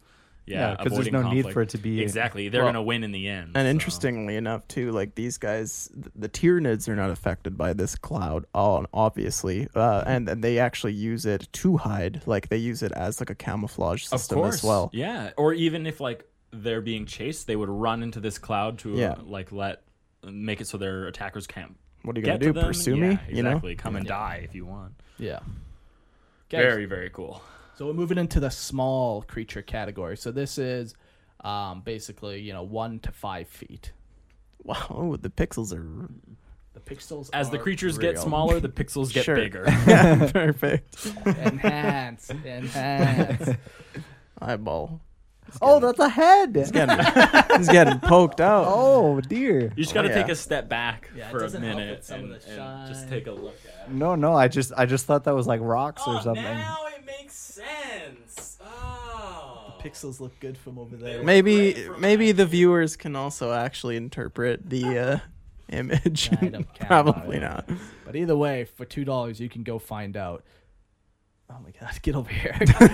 Cortex Leech is the first one we're going to talk about, and it's a small Tyranid creature with long feelers coming out of their body. Feelers. Feelers. Feelings. Can you feel that, Mr. Krabs? It's emotional. That's the damage these guys Oh, cause. no. It's all emotional. They hop on your face and whisper in your ear. She Your never mo- loved you. Your mother slept with another man. You're the son of the milkman. You've never known your father. Oh no. I feel it. It's all psychological. So they leap onto the heads and faces of their victims and insert these feelers into their eyes, noses, and ears. I don't like that. So their feelers then travel to the brain where they begin to control the host, and they create a puppet for the hive mind. So as long as these things are in synapse range to be synapsed, the creature that they're feelering is now a puppet for the hive mind, and they can control it. I'd love models for this. Let's get rules. That would like be guardsmen, so cool, like right? guardsmen with these things covering their faces. No. Like these, if you get them up close, they'll take over something. That would the be enemy. awesome. So it's not an actual you're putting down guardsmen. But that would also be cool. Even if it was like In the same way that we did the mind scarabs for Necron. Oh, sure. You would do that with this. I see put what you're these on saying. Tau, put these on everything. I see what you're saying. Yeah. That'd be a cool conversion army. Thank you. Yes. Yeah. It'd be really get it. cool. Oh yeah, But that for would be so sick. Yeah. Because then you got Tau with these little things on them. Yeah, and they're fighting Show together. up to a tournament. I play Tyranids. It's Put just down riptides with these things all over. Here's my Tyranid army. Opens. Oh my god, that's perfect. I played Nids and Tau, so I should definitely do this conversion. Yeah, Definitely should. this would be awesome. Yeah. But Eyeballs poked out of all of my breachers. How do they see? The hive mind. Yeah, the hive mind. Oh, Yeah. that actually works. Right. It always That works. The lore always is rational and right. It's true and rational. They are dim-witted, but make up for this by their large numbers in a brood. Prefer to over. Oh, sorry. They're feelers. We've done that one. Yeah. No, we're on Gaunts now. Okay, Gaunts. Good old Gaunts. Gaunts ghosts. Gaunts are one of the most variable species of Tyranids. Some are born with ranged weapons, other melee, and some even have wings, a great biomorph, to fly across battlefields. Great. Are those really Gaunts? Well, they're gargoyles, but that's an adaptation from Gaunts, okay. right? Yeah. Yeah, Eric. Do you know your own stuff? God. Don't you even 40k, bro? Yeah. They're dim-witted, but they make up for this by large numbers in a brood. They prefer to overwhelm enemies with a chittering mass of bodies. Yeah, they just swarm you. Yeah, this is like Termagants have like the guns. They even that has like 4 or 5 different variations of the guns that they'll be spawned with. Hormigants. Yeah. Are the little melee scything guys, and then gargoyles. They're all the same Gaunt kind of adaptations. Yeah. It's like all built out of the same template. Yeah. They're still big though. They're like being attacked by like a 3-foot tall dog. Right. This is like even though they swarm you, it's a massive. Oh yeah. The scale of Yeah. everything in 40k is just bumped up a little bit. Yeah, maybe even 4 feet tall. Like they're still fucking big. They're pretty still big. large. Yeah. But this is like how do you think these Gaunts act in no synapse? What do you think? It depends on the specific adaptation, like the flying ones. What do you think? I think all of them are gonna still lurk.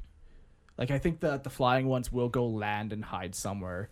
I think all of them will lurk. Do you think there ever gets a point where, because these like to operate in groups, right? Yeah. They say that large numbers in a brood. Yeah. Do you think it ever gets to the point where if their number is large enough in the brood, they might change their behaviors? I 100% think that for yeah. sure. So like if it's 1 to 20, 30, yes, they lurk, they're hiding. Yeah. But if there's a group of 10,000 of these without a synapse creature, they just turn into a stampede. Yeah. that Sure. goes They'll just rampage. just going to whatever's closest and they just attack. So, 100%. I can see that. Sure. you can even say that like their base instincts change depending on circumstance outside the synapse. Sure. So Yeah. Rippers. are up Rippers. next. The largest model in my army. Rippers are small and have a similar shape to maggots. Their main function is to devour all material on a planet, collecting the biomass for the Tyranid race. Yup, that's not about describes it. So these are the most numerous of any Tyranid species and can be very dangerous in large groups, but they are completely mindless and they will die if not synapsed to the hive mind. So there's kind of 2 competing thoughts, and I don't think you can really reconcile how they work. Okay. So that's like a 5th edition codex description of them. Okay. And then in a different book called Deathwatch Mark of the Xenos, they're described as Rippers can actually burrow underground. Yeah. And then be born into any kind of Tyranid creature they desire. Really? So that seems very contradictory to what we know. It's like they're supposed to be from like the observations of Magos He just lied. That's all. Sure. But so they conclude that like with the right instructions from the hive mind, you know, once the synapse leaves, these things will burrow and then grow into any kind of Tyranid creature. Yeah. So you want a Carnifex? Sure. You want a Tyrannocyte? Sure. Like anything that you want, apparently they grow into. So I think those are two pretty competing attitudes. Because I don't think either one's right. Because even the whole, if they're not synapse, they will die. Like, I don't think so. I think they just gorge themselves. That's how they die. Is they maybe they do. Yeah, maybe they do. Their stomachs explode. I definitely see. Yeah, maybe they do. I definitely see the need for a synapse for them. They're designed to collect biomass, which means like you don't need a lot of sensors. Like you don't need big brain function to do that. Like you're probably only a big stomach sac with teeth that can like break down material, right, and maybe some tiny muscles that can move your limbs or whatever. So, and we don't even know if like the nodule or whatever to receive the synapse signal is a brain, right? Like maybe it's just like a little thing, right? Like that they put in or not. Yeah, so like maybe it just does die if there's no synapse because it doesn't have brain function to tell it to continue going. Yeah, this one's a little tough, especially like I also think those are two very crazy statements. Yeah, they're like polar opposites. Yeah, and they're also very unique. Like I've never like no Tyranid can ever turn into another Tyranid. That's something that's always seemed like an impossibility. And almost all Tyranid creatures can't even reproduce with themselves. Absolutely, either, yeah. So. I think only gene stealers. Yeah, and even them, I don't think they reproduce with other genes. They need a Xenos race right, to they're impregnate. Like implanting their lineage. Yes, like I thought you had to have like a Norn Queen. Maybe a Turvagon can do something. Yeah. Well, even a Turvagon is like genetically coded to be only able to birth Gaunts. Yeah, but even at that point, like, is it birthing them or is it taking them from the Norn Queen? And actually, that's true. Yeah, so because we talked about that last time. Carrying sac. Yeah. So I think those are two really interesting ways to describe Rippers. Yeah, it's interesting. That's crazy. So that source was Deathwatch Mark of the Xenos. Yeah, which is like a third party thing. Is it Fantasy Flight? Yeah. Fantasy Flight is pretty good for the most part. Pretty good, but like every once in a while, sure. Like it's not Games Workshop official. It's just licensed by Games Workshop. So I don't know. It never came out in an old codex. Like, it's just. Yeah, and the whole dying if they're not mindless, dying if they're not synapsed is 5th edition. So it's not as early as I've seen some things that are still considered canon. Right. But it's also not the most recent iteration of how Rippers act either. So I don't know. I think you could really like go either way on that one. I think personally I have to take the dying at face value the 5th thing edition? Because you could just say so much can happen with the Tyranids if like strategically they could pull Synapse to burrow a whole horde of Rippers and just pop them up as Carnifexes like a week later, right? Or Hierophants. Like that's what I mean. It's just because the hive mind could why couldn't it pull Synapse strategically? Absolutely, so it totally has that capability. It sets to like just the spawn rule. Something on a planet. Go burrow, prepare yourself to be Hierophants. We're leaving. There's and no way that's what they abandon that front for how long it takes 50 years for them to grow, and they go conquer other parts of the planet while they're doing this, and just fucking 10 Hierophants. Like if Tyranids had that capability, it would be written about a lot more. I think you would see it more often. I agree. I think that Games Workshop. Not that it's not kind of cool, glossed over it. but it's not accurate. I think to what's written about the Nids. Yeah. But it was there, so I figured out. It's cool. It's cool to think about for sure. Yeah. The last of the small creatures, we have spore mines. So small mindless sacs that float across the battlefield filled with Do not like the pixelization.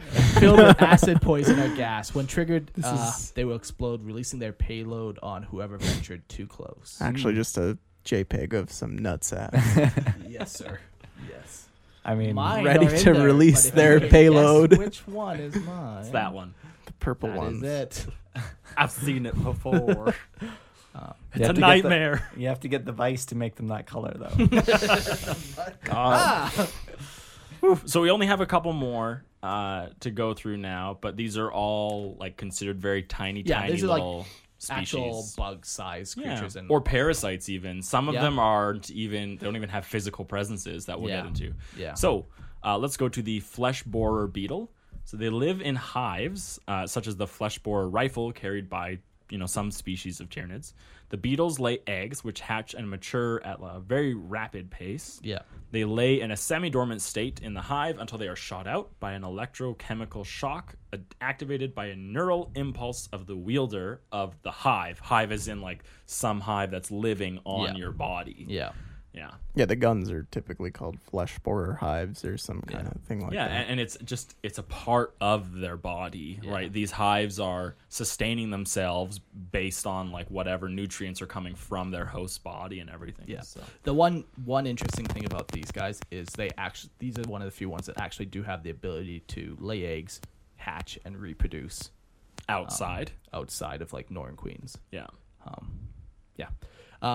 So the beetles then fly at a target, and upon impact will start to burrow furiously, expending all their life energy in the process. So they get shot out, they just burrow for a couple seconds. Super excruciating super pain tick. to be Super burrowed fucking tight. into. Yeah, because I imagine these would, I don't know how big they'd be, but maybe like the size of your fist. Yeah, I imagine them to That be like seems so big. in the size of your palm, maybe. This is like a 4-inch I was thinking beetle. like a big bumblebee, like the size of your thumb. Maybe, I don't know. Yeah, I mean, imagine we have no fucking clue, if actually. one flesh borer beetle the size of my fist, I'm dead. Oh, well, yes. but there are different weapon profiles that use flesh borers, though, so you could argue that there's bigger and smaller flesh borers that have incubated for longer in the hive. Interesting. Yeah, I never. Because like a Termagant has a flesh borer gun that's going to be small, but the Tyranifex has the massive flesh borer hive, and they actually have like armor penetration in the that profile. makes sense. Yeah, that so- depending on who's firing it, the size of the beetle would be quite different. Yeah. Yeah. Okay. I'm with you. Flesh worms. So these worms are actually malformed ripper larvae. That's nice. Yeah, I thought this was Interesting. a very interesting thing because you don't normally see like a Error in an production. error. Yeah. So they nest in a hive symbiotically attached to a host body, very similar to what the flesh borer beetle does.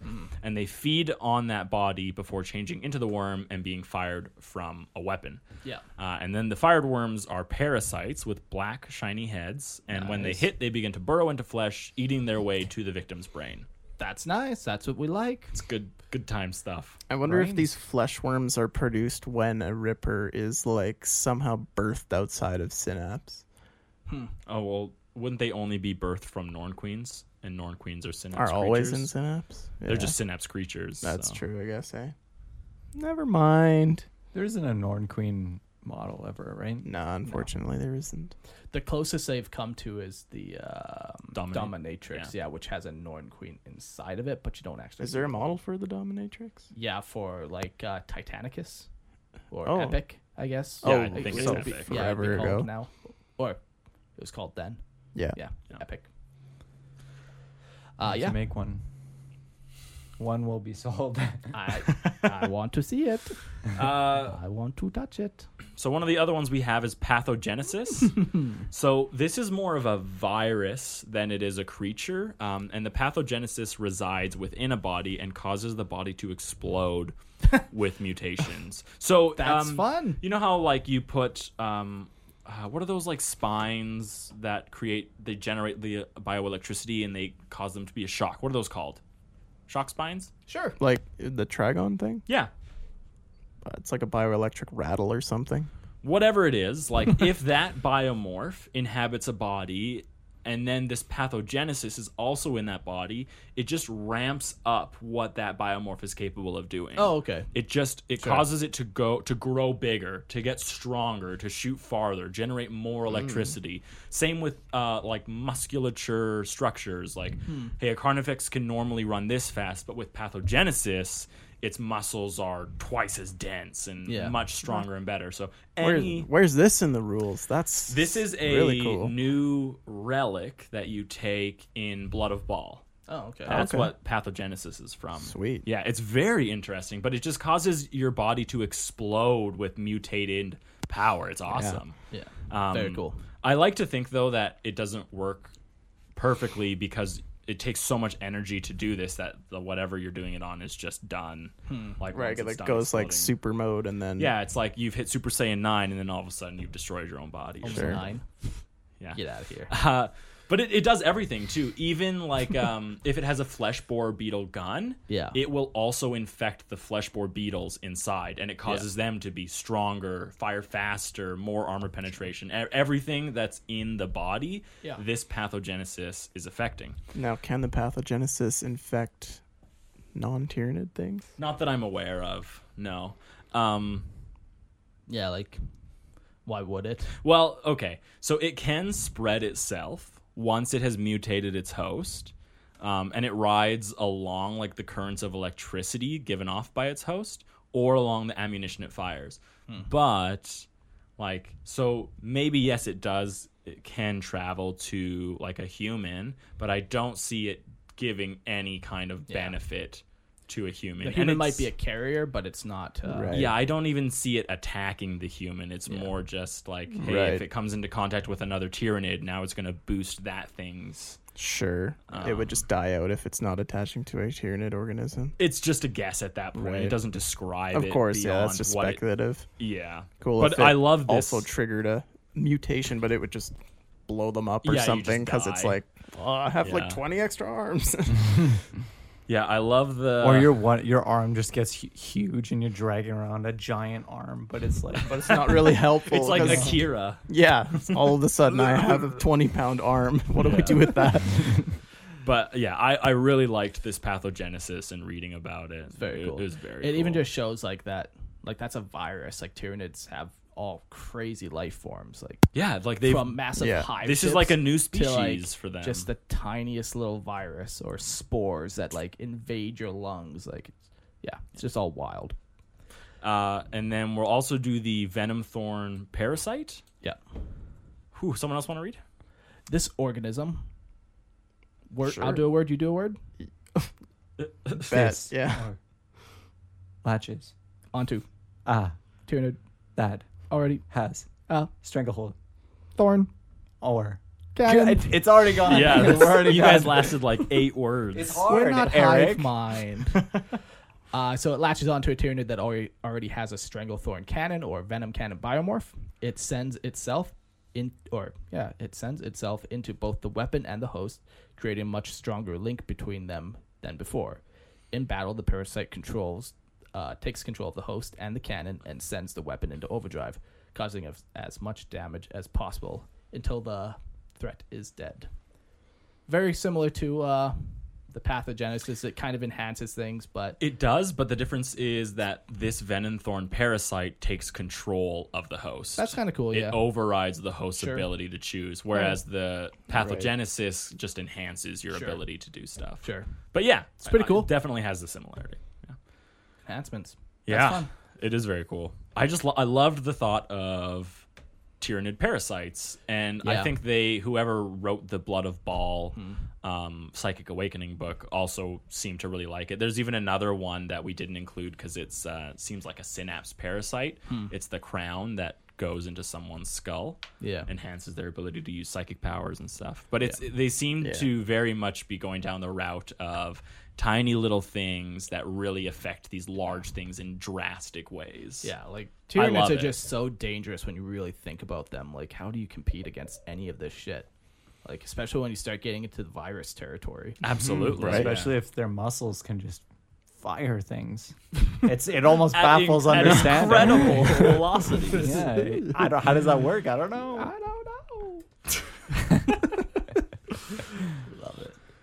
Whew. And the last creature we're going to talk about is the Scataphagoid. Scataphagoid? Yeah, you can enunciate whichever syllable you want. Scataphagoid. Scataphagoids are beetle-sized organisms that inhabit the bioship specifically. Their sole purpose is to clean the respiratory tracts and recycle organic material that they find. So they are just janitor bugs. Janitor bugs. I love it. How did they find out about this one? I don't know. I mean, I guess maybe you can a hive ship crashed. Right. And they went through and like, oh, this looks like a distinct organism that is cleaning its respiratory system. Well, the Magos biologists, like, that's what their sole purpose is, just like dissect things. And Xenos Magos biologists, is that what it's? Don't yell. So, okay. I mean, you can imagine like, apologies, they encounter a bioship and there's some kind of infiltration sent to it, and maybe they're just these little beetles that just kind of like they just skitter across the floor, but they're not like coming to attack you. Yeah, I don't know. Yeah, they're pretty cool. But little tiny parasite little janitors. beetles. Yeah. So that's all the creatures. Tyranids are constantly making new ones. Some are being like abandoned. But it's a lot of stuff. It's a lot of info. It's a lot of stuff. It's.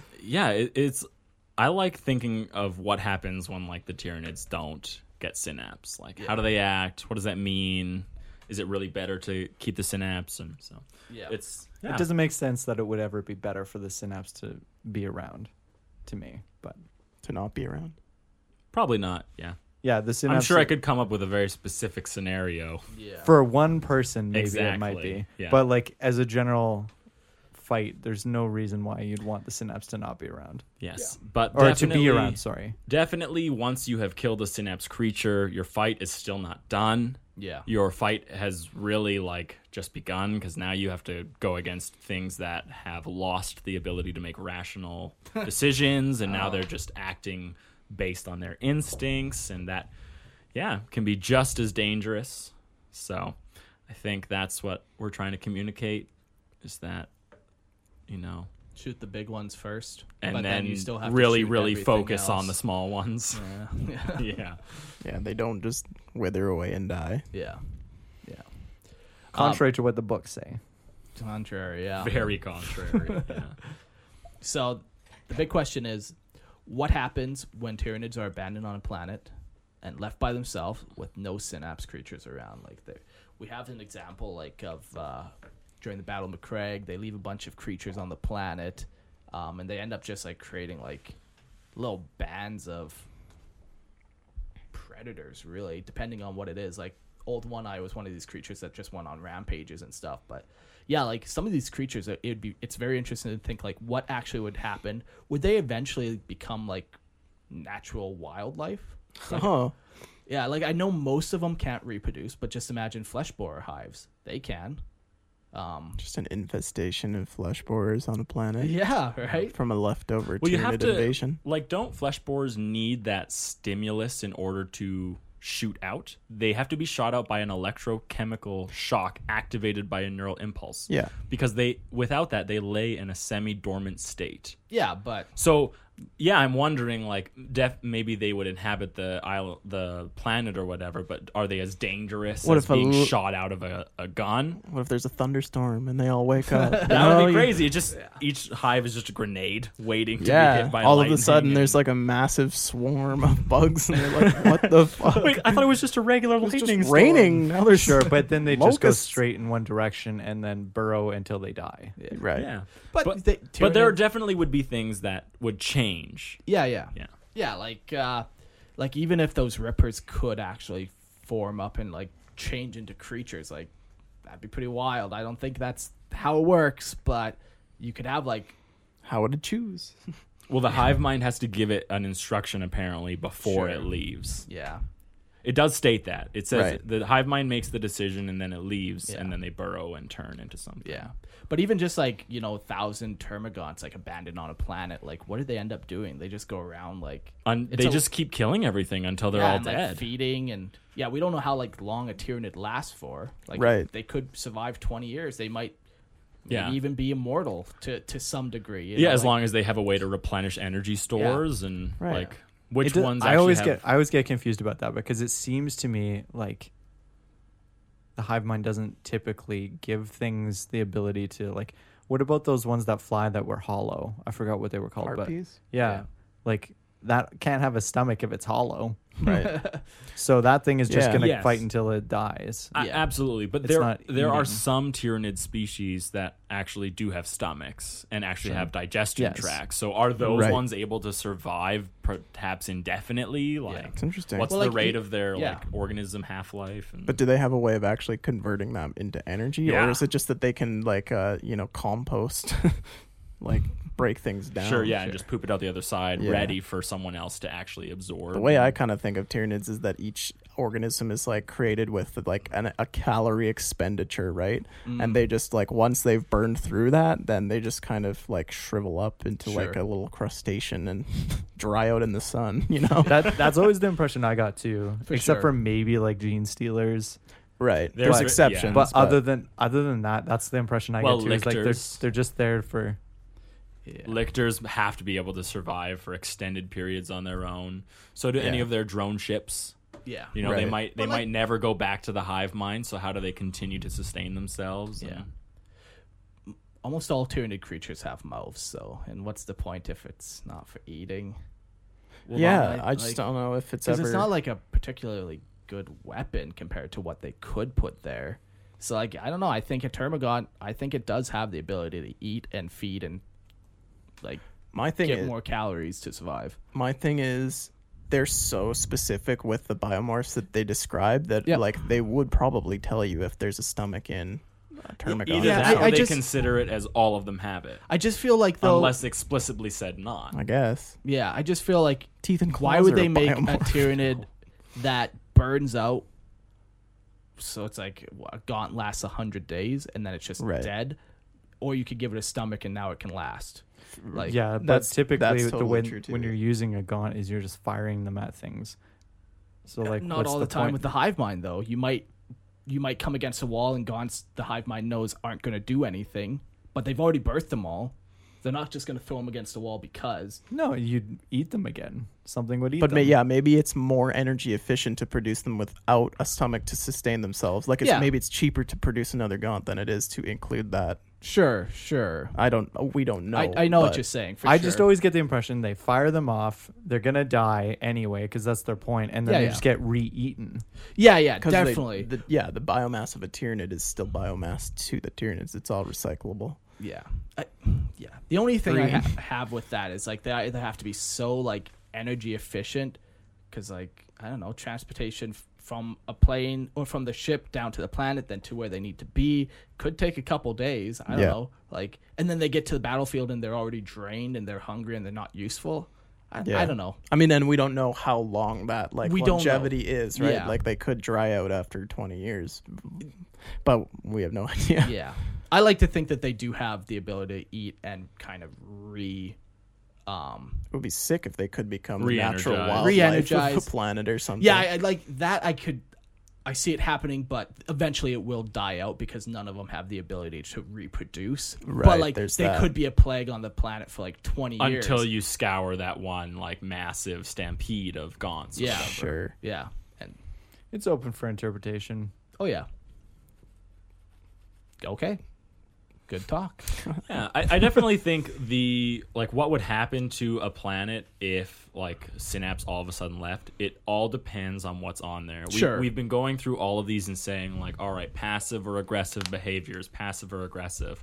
If all you've left on there are things that primarily participate in passive behaviors, are you really going to notice it? Right. Like, yeah, if a Venom Thrope is on your planet, you're going to notice that eventually, right? But if 5 Gaunts are on your planet and their primary behavior is to just lurk, you'll never see them. No. But if there's 10,000 left on a planet and they just happen to be inhabiting that forest and you can't deal with 10,000 Gaunts, well, you've lost that forest. Yeah, exactly. I think it all comes down to the individual species that has been created. Okay, well, back to the top of the list. We'll go through them all. All right, so what happens if you included this and this and this? No, we're literally just list building. But yeah, I think that it's a matter of luck for that planet. Like, are they lucky enough to only get Gonson, or is there a Hierophant left on their planet? You know. Like, yep. So pick your poison at that one. Yeah. Okay, cool. Yeah, that one. I mean, you can't really have a solid answer. No. It's just speculative. But it's nice to see because James definitely really likes that they just are one-off things. They have a battery, and when the battery dies, it's done. There's not a lot of longevity to it, but I think they're both really cool. Either way. Yeah. Each is just as scary as the next, really. Absolutely. Okay. We got a couple of questions from our Discord people that we'll rattle off real quick. There's 5 questions. The answer is yes, no, yes, maybe, and only on Tuesdays. And okay, that's done. You're welcome. We got her. Don't forget to subscribe to the Patreon. DM Bender asks, why don't their big bioships land on planets to help assault? I think just gravity and stuff you can't. It would take way too much energy for them to try and clear an atmosphere, and it's just they're not designed for it. Or they might get crushed when they land. Just their own weight would pull them down into mush. Yeah, exactly. Very possible. Yeah. How do they prioritize which worlds they attack? There's a couple ways they do that, actually. Sure. One is Gene Stealers. Yeah, that's a big way. One is just Narvals. Sure, whatever they latch onto. Yeah. They also have drones, ships that go out and seek out different planets that they think are good. And the other could just be a hive mind decides, like, we need to scour all life in this sector so there's nothing behind us or anything. So they've also talked about, like, sometimes the hive mind gets vengeful for some. Absolutely. Like, that is a crazy thing too, is like a vengeful, spiteful hive mind. I love that idea. No, thank you. It's cool.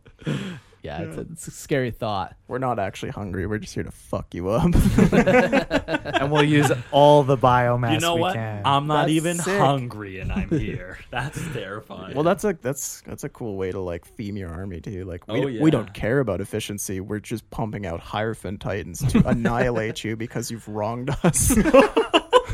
You slighted us. Yeah. It's fucking cool. Yeah. And then his last one is, have they ever attacked a craft world? Yeah, there's some examples. I forget which one. Prince Ilian?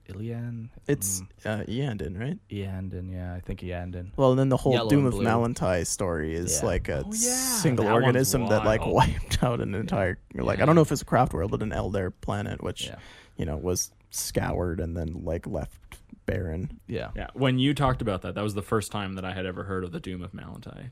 Very cool, yeah, and it's an Eldar such story. Totally worth looking at. Yeah, and reading the article. It's a short but sweet Lexicanum article. There's another craft world that, they got invaded and then they summoned an avatar of Cain and they're like, yes, we're saved.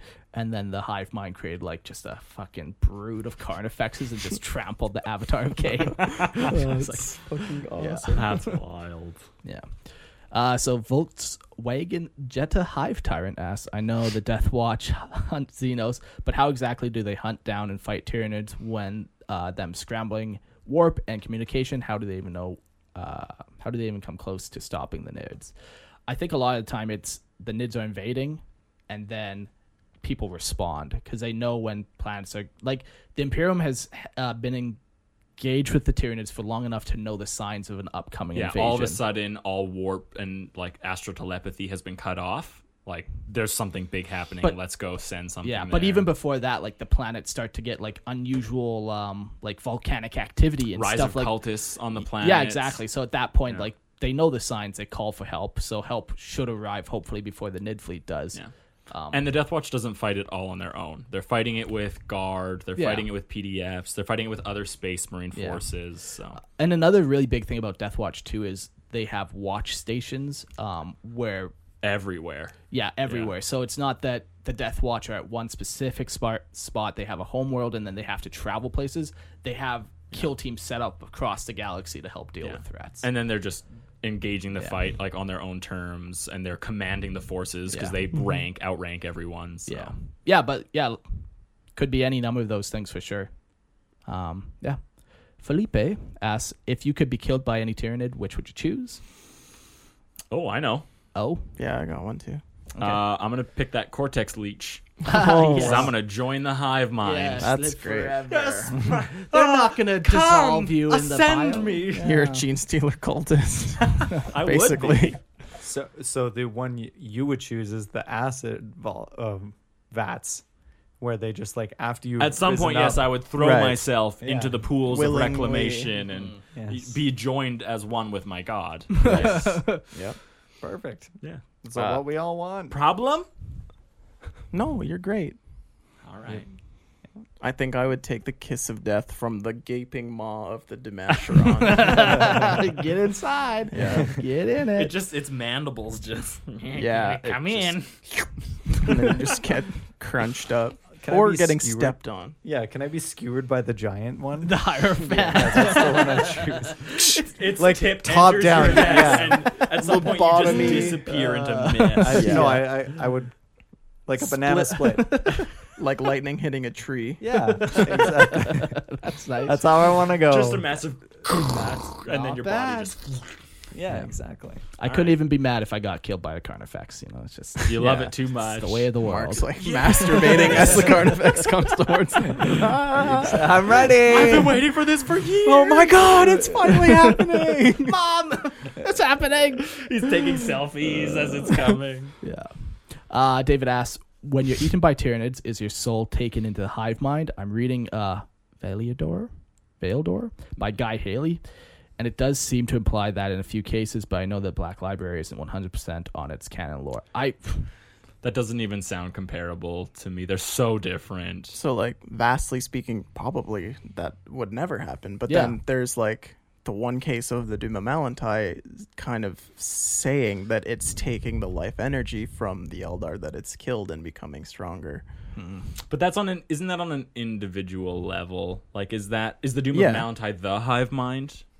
It's the only Doom of Malantai, so I don't know. Right, but it might just be a single species and it's feeding on things. Yeah, you could argue that like the hive mind produced it to trap the Eldar soul before it makes it to the Wraithbone construct or whatever, like some weird ass wacky one time off kind of like just to focus on this target, but like broadly speaking, of course the souls don't go into the hive mind. I think they're just like they die. Yeah, if you get killed by a Gaunt, you're not getting devoured. Your soul goes wherever it goes, and then your body gets turned into poop. Yeah, exactly. And then more Tyranids. Yeah. Yes. Yeah. Only one Bob asked, do you think there is one huge singular Tyranid out in the depths of space beyond the galaxy that all the hive fleets feed back into? Or do you think there's a single Nid running the whole race? I hope the Great Devourer is a real thing. Like it's an actual being? I hope so. Yeah, that would be so cool. Many times I've pondered in the night what really is in the dark depths of space. When you try and think back to the beginning of like the origin story of the Tyranids, you always like wonder what came first. Was it the Tyranid race or was it the hive mind itself? Right. And if it's the Tyranid race that existed first, I would think there's a single being that is generating the hive mind and being its source. Yeah. And then all others go into it. If it's the hive mind that came first, then I don't think there's a single being. And I think it's just literally at some point the Tyranids grew into enough beings to manifest the hive mind. And at that point on, it has assumed control. But yeah, I don't know. I'm either or really, because I can't concretely pick one. In my headcanon, I would imagine the Great Devourer as a single being kind of created from the amalgamation of all of the Tyranids into like this so you imagine that the hive mind can control each and everything in such a specific, precise way that it could like form into a massive construct made out of all of these swarming bugs. That's nice. And then control them through space and, like just this massive thing that's like it actually eats a world or something because it's just like closing in with like all these bugs. I guess another way to potentially think about it is, could the hive mind create, like direct a Norn Queen or something to create a body that it could then inhabit, right? Like, could it even inhabit a body? Could it create something that is capable of withstanding whatever powers generated by the hive mind? And maybe here's the thing. I like the idea of there being like this big brain bug Like it is the hive mind, and it is the hive mind, this oozing brain. Yeah. I like that, but at the same time, it kind of takes away from the idea of this hive mind being like the amalgamation of all of the Tyranids together. Yeah. So, I don't know. I like the idea of that big brain bug, but at the same time, it kind of takes away from the whole thing. So, yeah. Well, in my years of experience, I got nothing. I like. I don't like one single creature. No, I don't like it. What about the idea that there's something in the galaxy that all things they're just trying to collect mass and then feed it back into an even larger grouping of Tyranids? Yeah. What about that? Yeah, that's kind of my idea, is that, if you were to actually amass everything, and then it would just act as one body that's so enormous that it could be like a giant creature, but it's just like created out of the sheer volume of small individual creatures into like huge anime mech, but it's like a massive alien thing. Its tentacles are like planet-wide sized, right? Yeah, like and they just like reach solar systems. Well, I don't even think that's particularly far-fetched from how Tyranids act now. All you have to do is look at the pictures of the galactic map, and you see how they draw the Tyranid hive fleets. They actually represent them as tentacles, fingers coming in or whatever, from like tendrils coming in from the outside. So if maybe what we're seeing is, just the detritus leaking from something, and we haven't even seen a full appendage yet. Right. And we can't even comprehend how large this multiple organism created by organisms so I like really to think is. Of it, So, it's like the horror hasn't even reached us yet, Yeah. That argument's cool. I also, I don't think that the single organism thing makes much sense for Tyranids either. I agree with you guys, but it would also be sick if there was just this mass sacrifice of biomass to create this massive monstrosity that was deemed efficient enough to take care of anything alone. Yeah, I wouldn't be butthurt if that's what it turned out to be. Right, a culling of the entire race to sacrifice for one omniscient hive mind. Maybe that's what drives their hunger right now. It's he's like, I need gathering. more. Yeah, the hive mind is, I need more. I'm not ready yet. The great devourer is coming. Yeah, and at some point I will have collected enough biomass to birth my sentient body or whatever that I will inhabit, and that would be pretty cool too. That would be, just universe destroying creature that just can swath through planets in it literally consumes planets and, just chomps them for breakfast. All I know is two things. I don't like when people think that Tyranids are created by the old ones, right? Fucking idiots. And sorry, those goddamn fucking idiots. Eric, is that what you want? What do you want me to say? Shitiots? That's a strong stance. Smooth brains? No, I don't like that whole... That seems nonsense to me. I think it's trying too hard to connect everything in a galaxy where it doesn't need to be connected. The other thing I really don't like is that there's a chaos god of devouring, and that the Tyranids are his, beings. They're not it's demons. another problem of trying to connect everything. Tyranids don't come from our galaxy. What makes you think they even interact with the warp in even remotely the same way we do? We already know they don't. So those are the two things. But if they came out with a giant creature, great. If they didn't, great. I'm okay either way. Yeah. If it's just the Gestalt consciousness, or if there's actually a singular being controlling it. Yeah, I also think I'd be happy either or. Yep. I just want to see it written perfectly horror, very Lovecraftian. I want it to be scarier. Yeah. Yes, I want the Tyranids to truly be a horror. And Necron. Necron is another horror aspect that I hope they really ramp up in 9th edition, and they don't just take it from it's a boogeyman. Spooky, scary. Well, did you hear about spooky, scary story they released?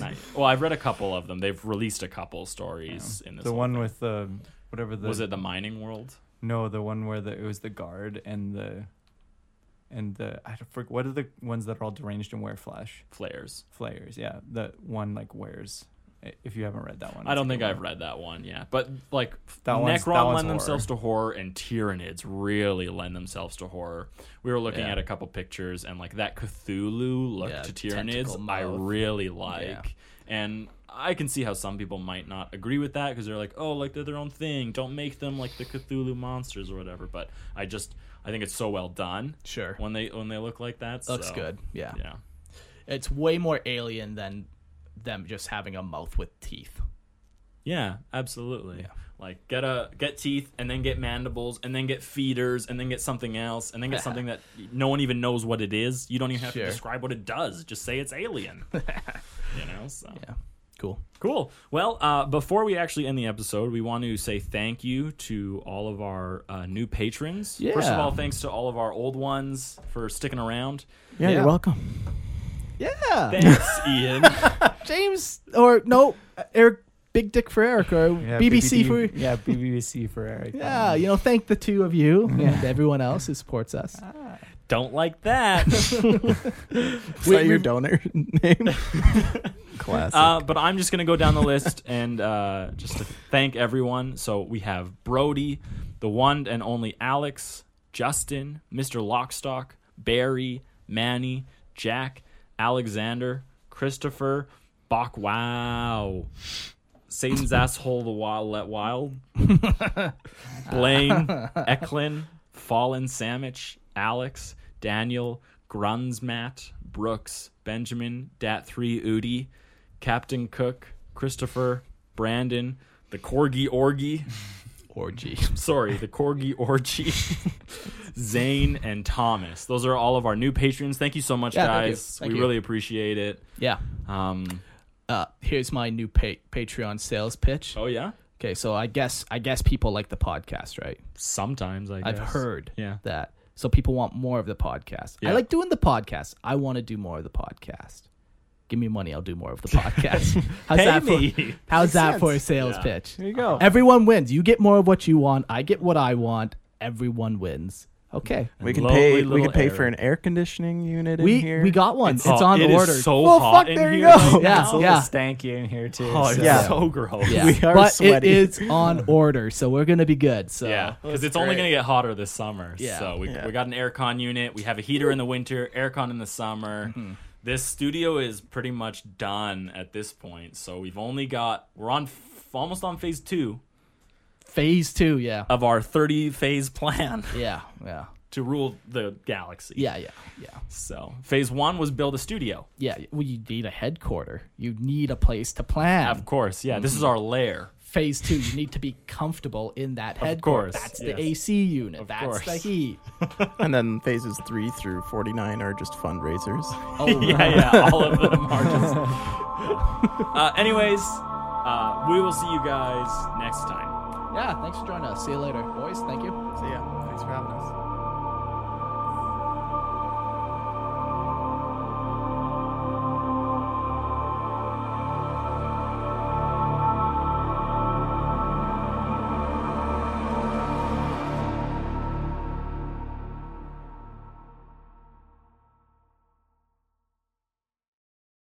At Parker, our purpose is simple. We want to make the world a better place by working more efficiently, by using more sustainable practices, by developing better technologies. We keep moving forward. With each new idea, innovation, and partnership, we're one step closer to fulfilling our purpose every single day. To find out more, visit parker.com/purpose. Parker, engineering your success. Say goodbye to your credit card rewards. Greedy corporate mega stores, led by Walmart and Target, are pushing for a law in Congress to take away your hard-earned cash back and travel points to line their pockets. The Durbin-Marshall credit card bill would enact harmful credit card routing mandates that would end credit card rewards as we know it. If you love your credit card rewards, tell your lawmakers, hands off my rewards. Tell them to oppose the Durbin-Marshall credit card bill.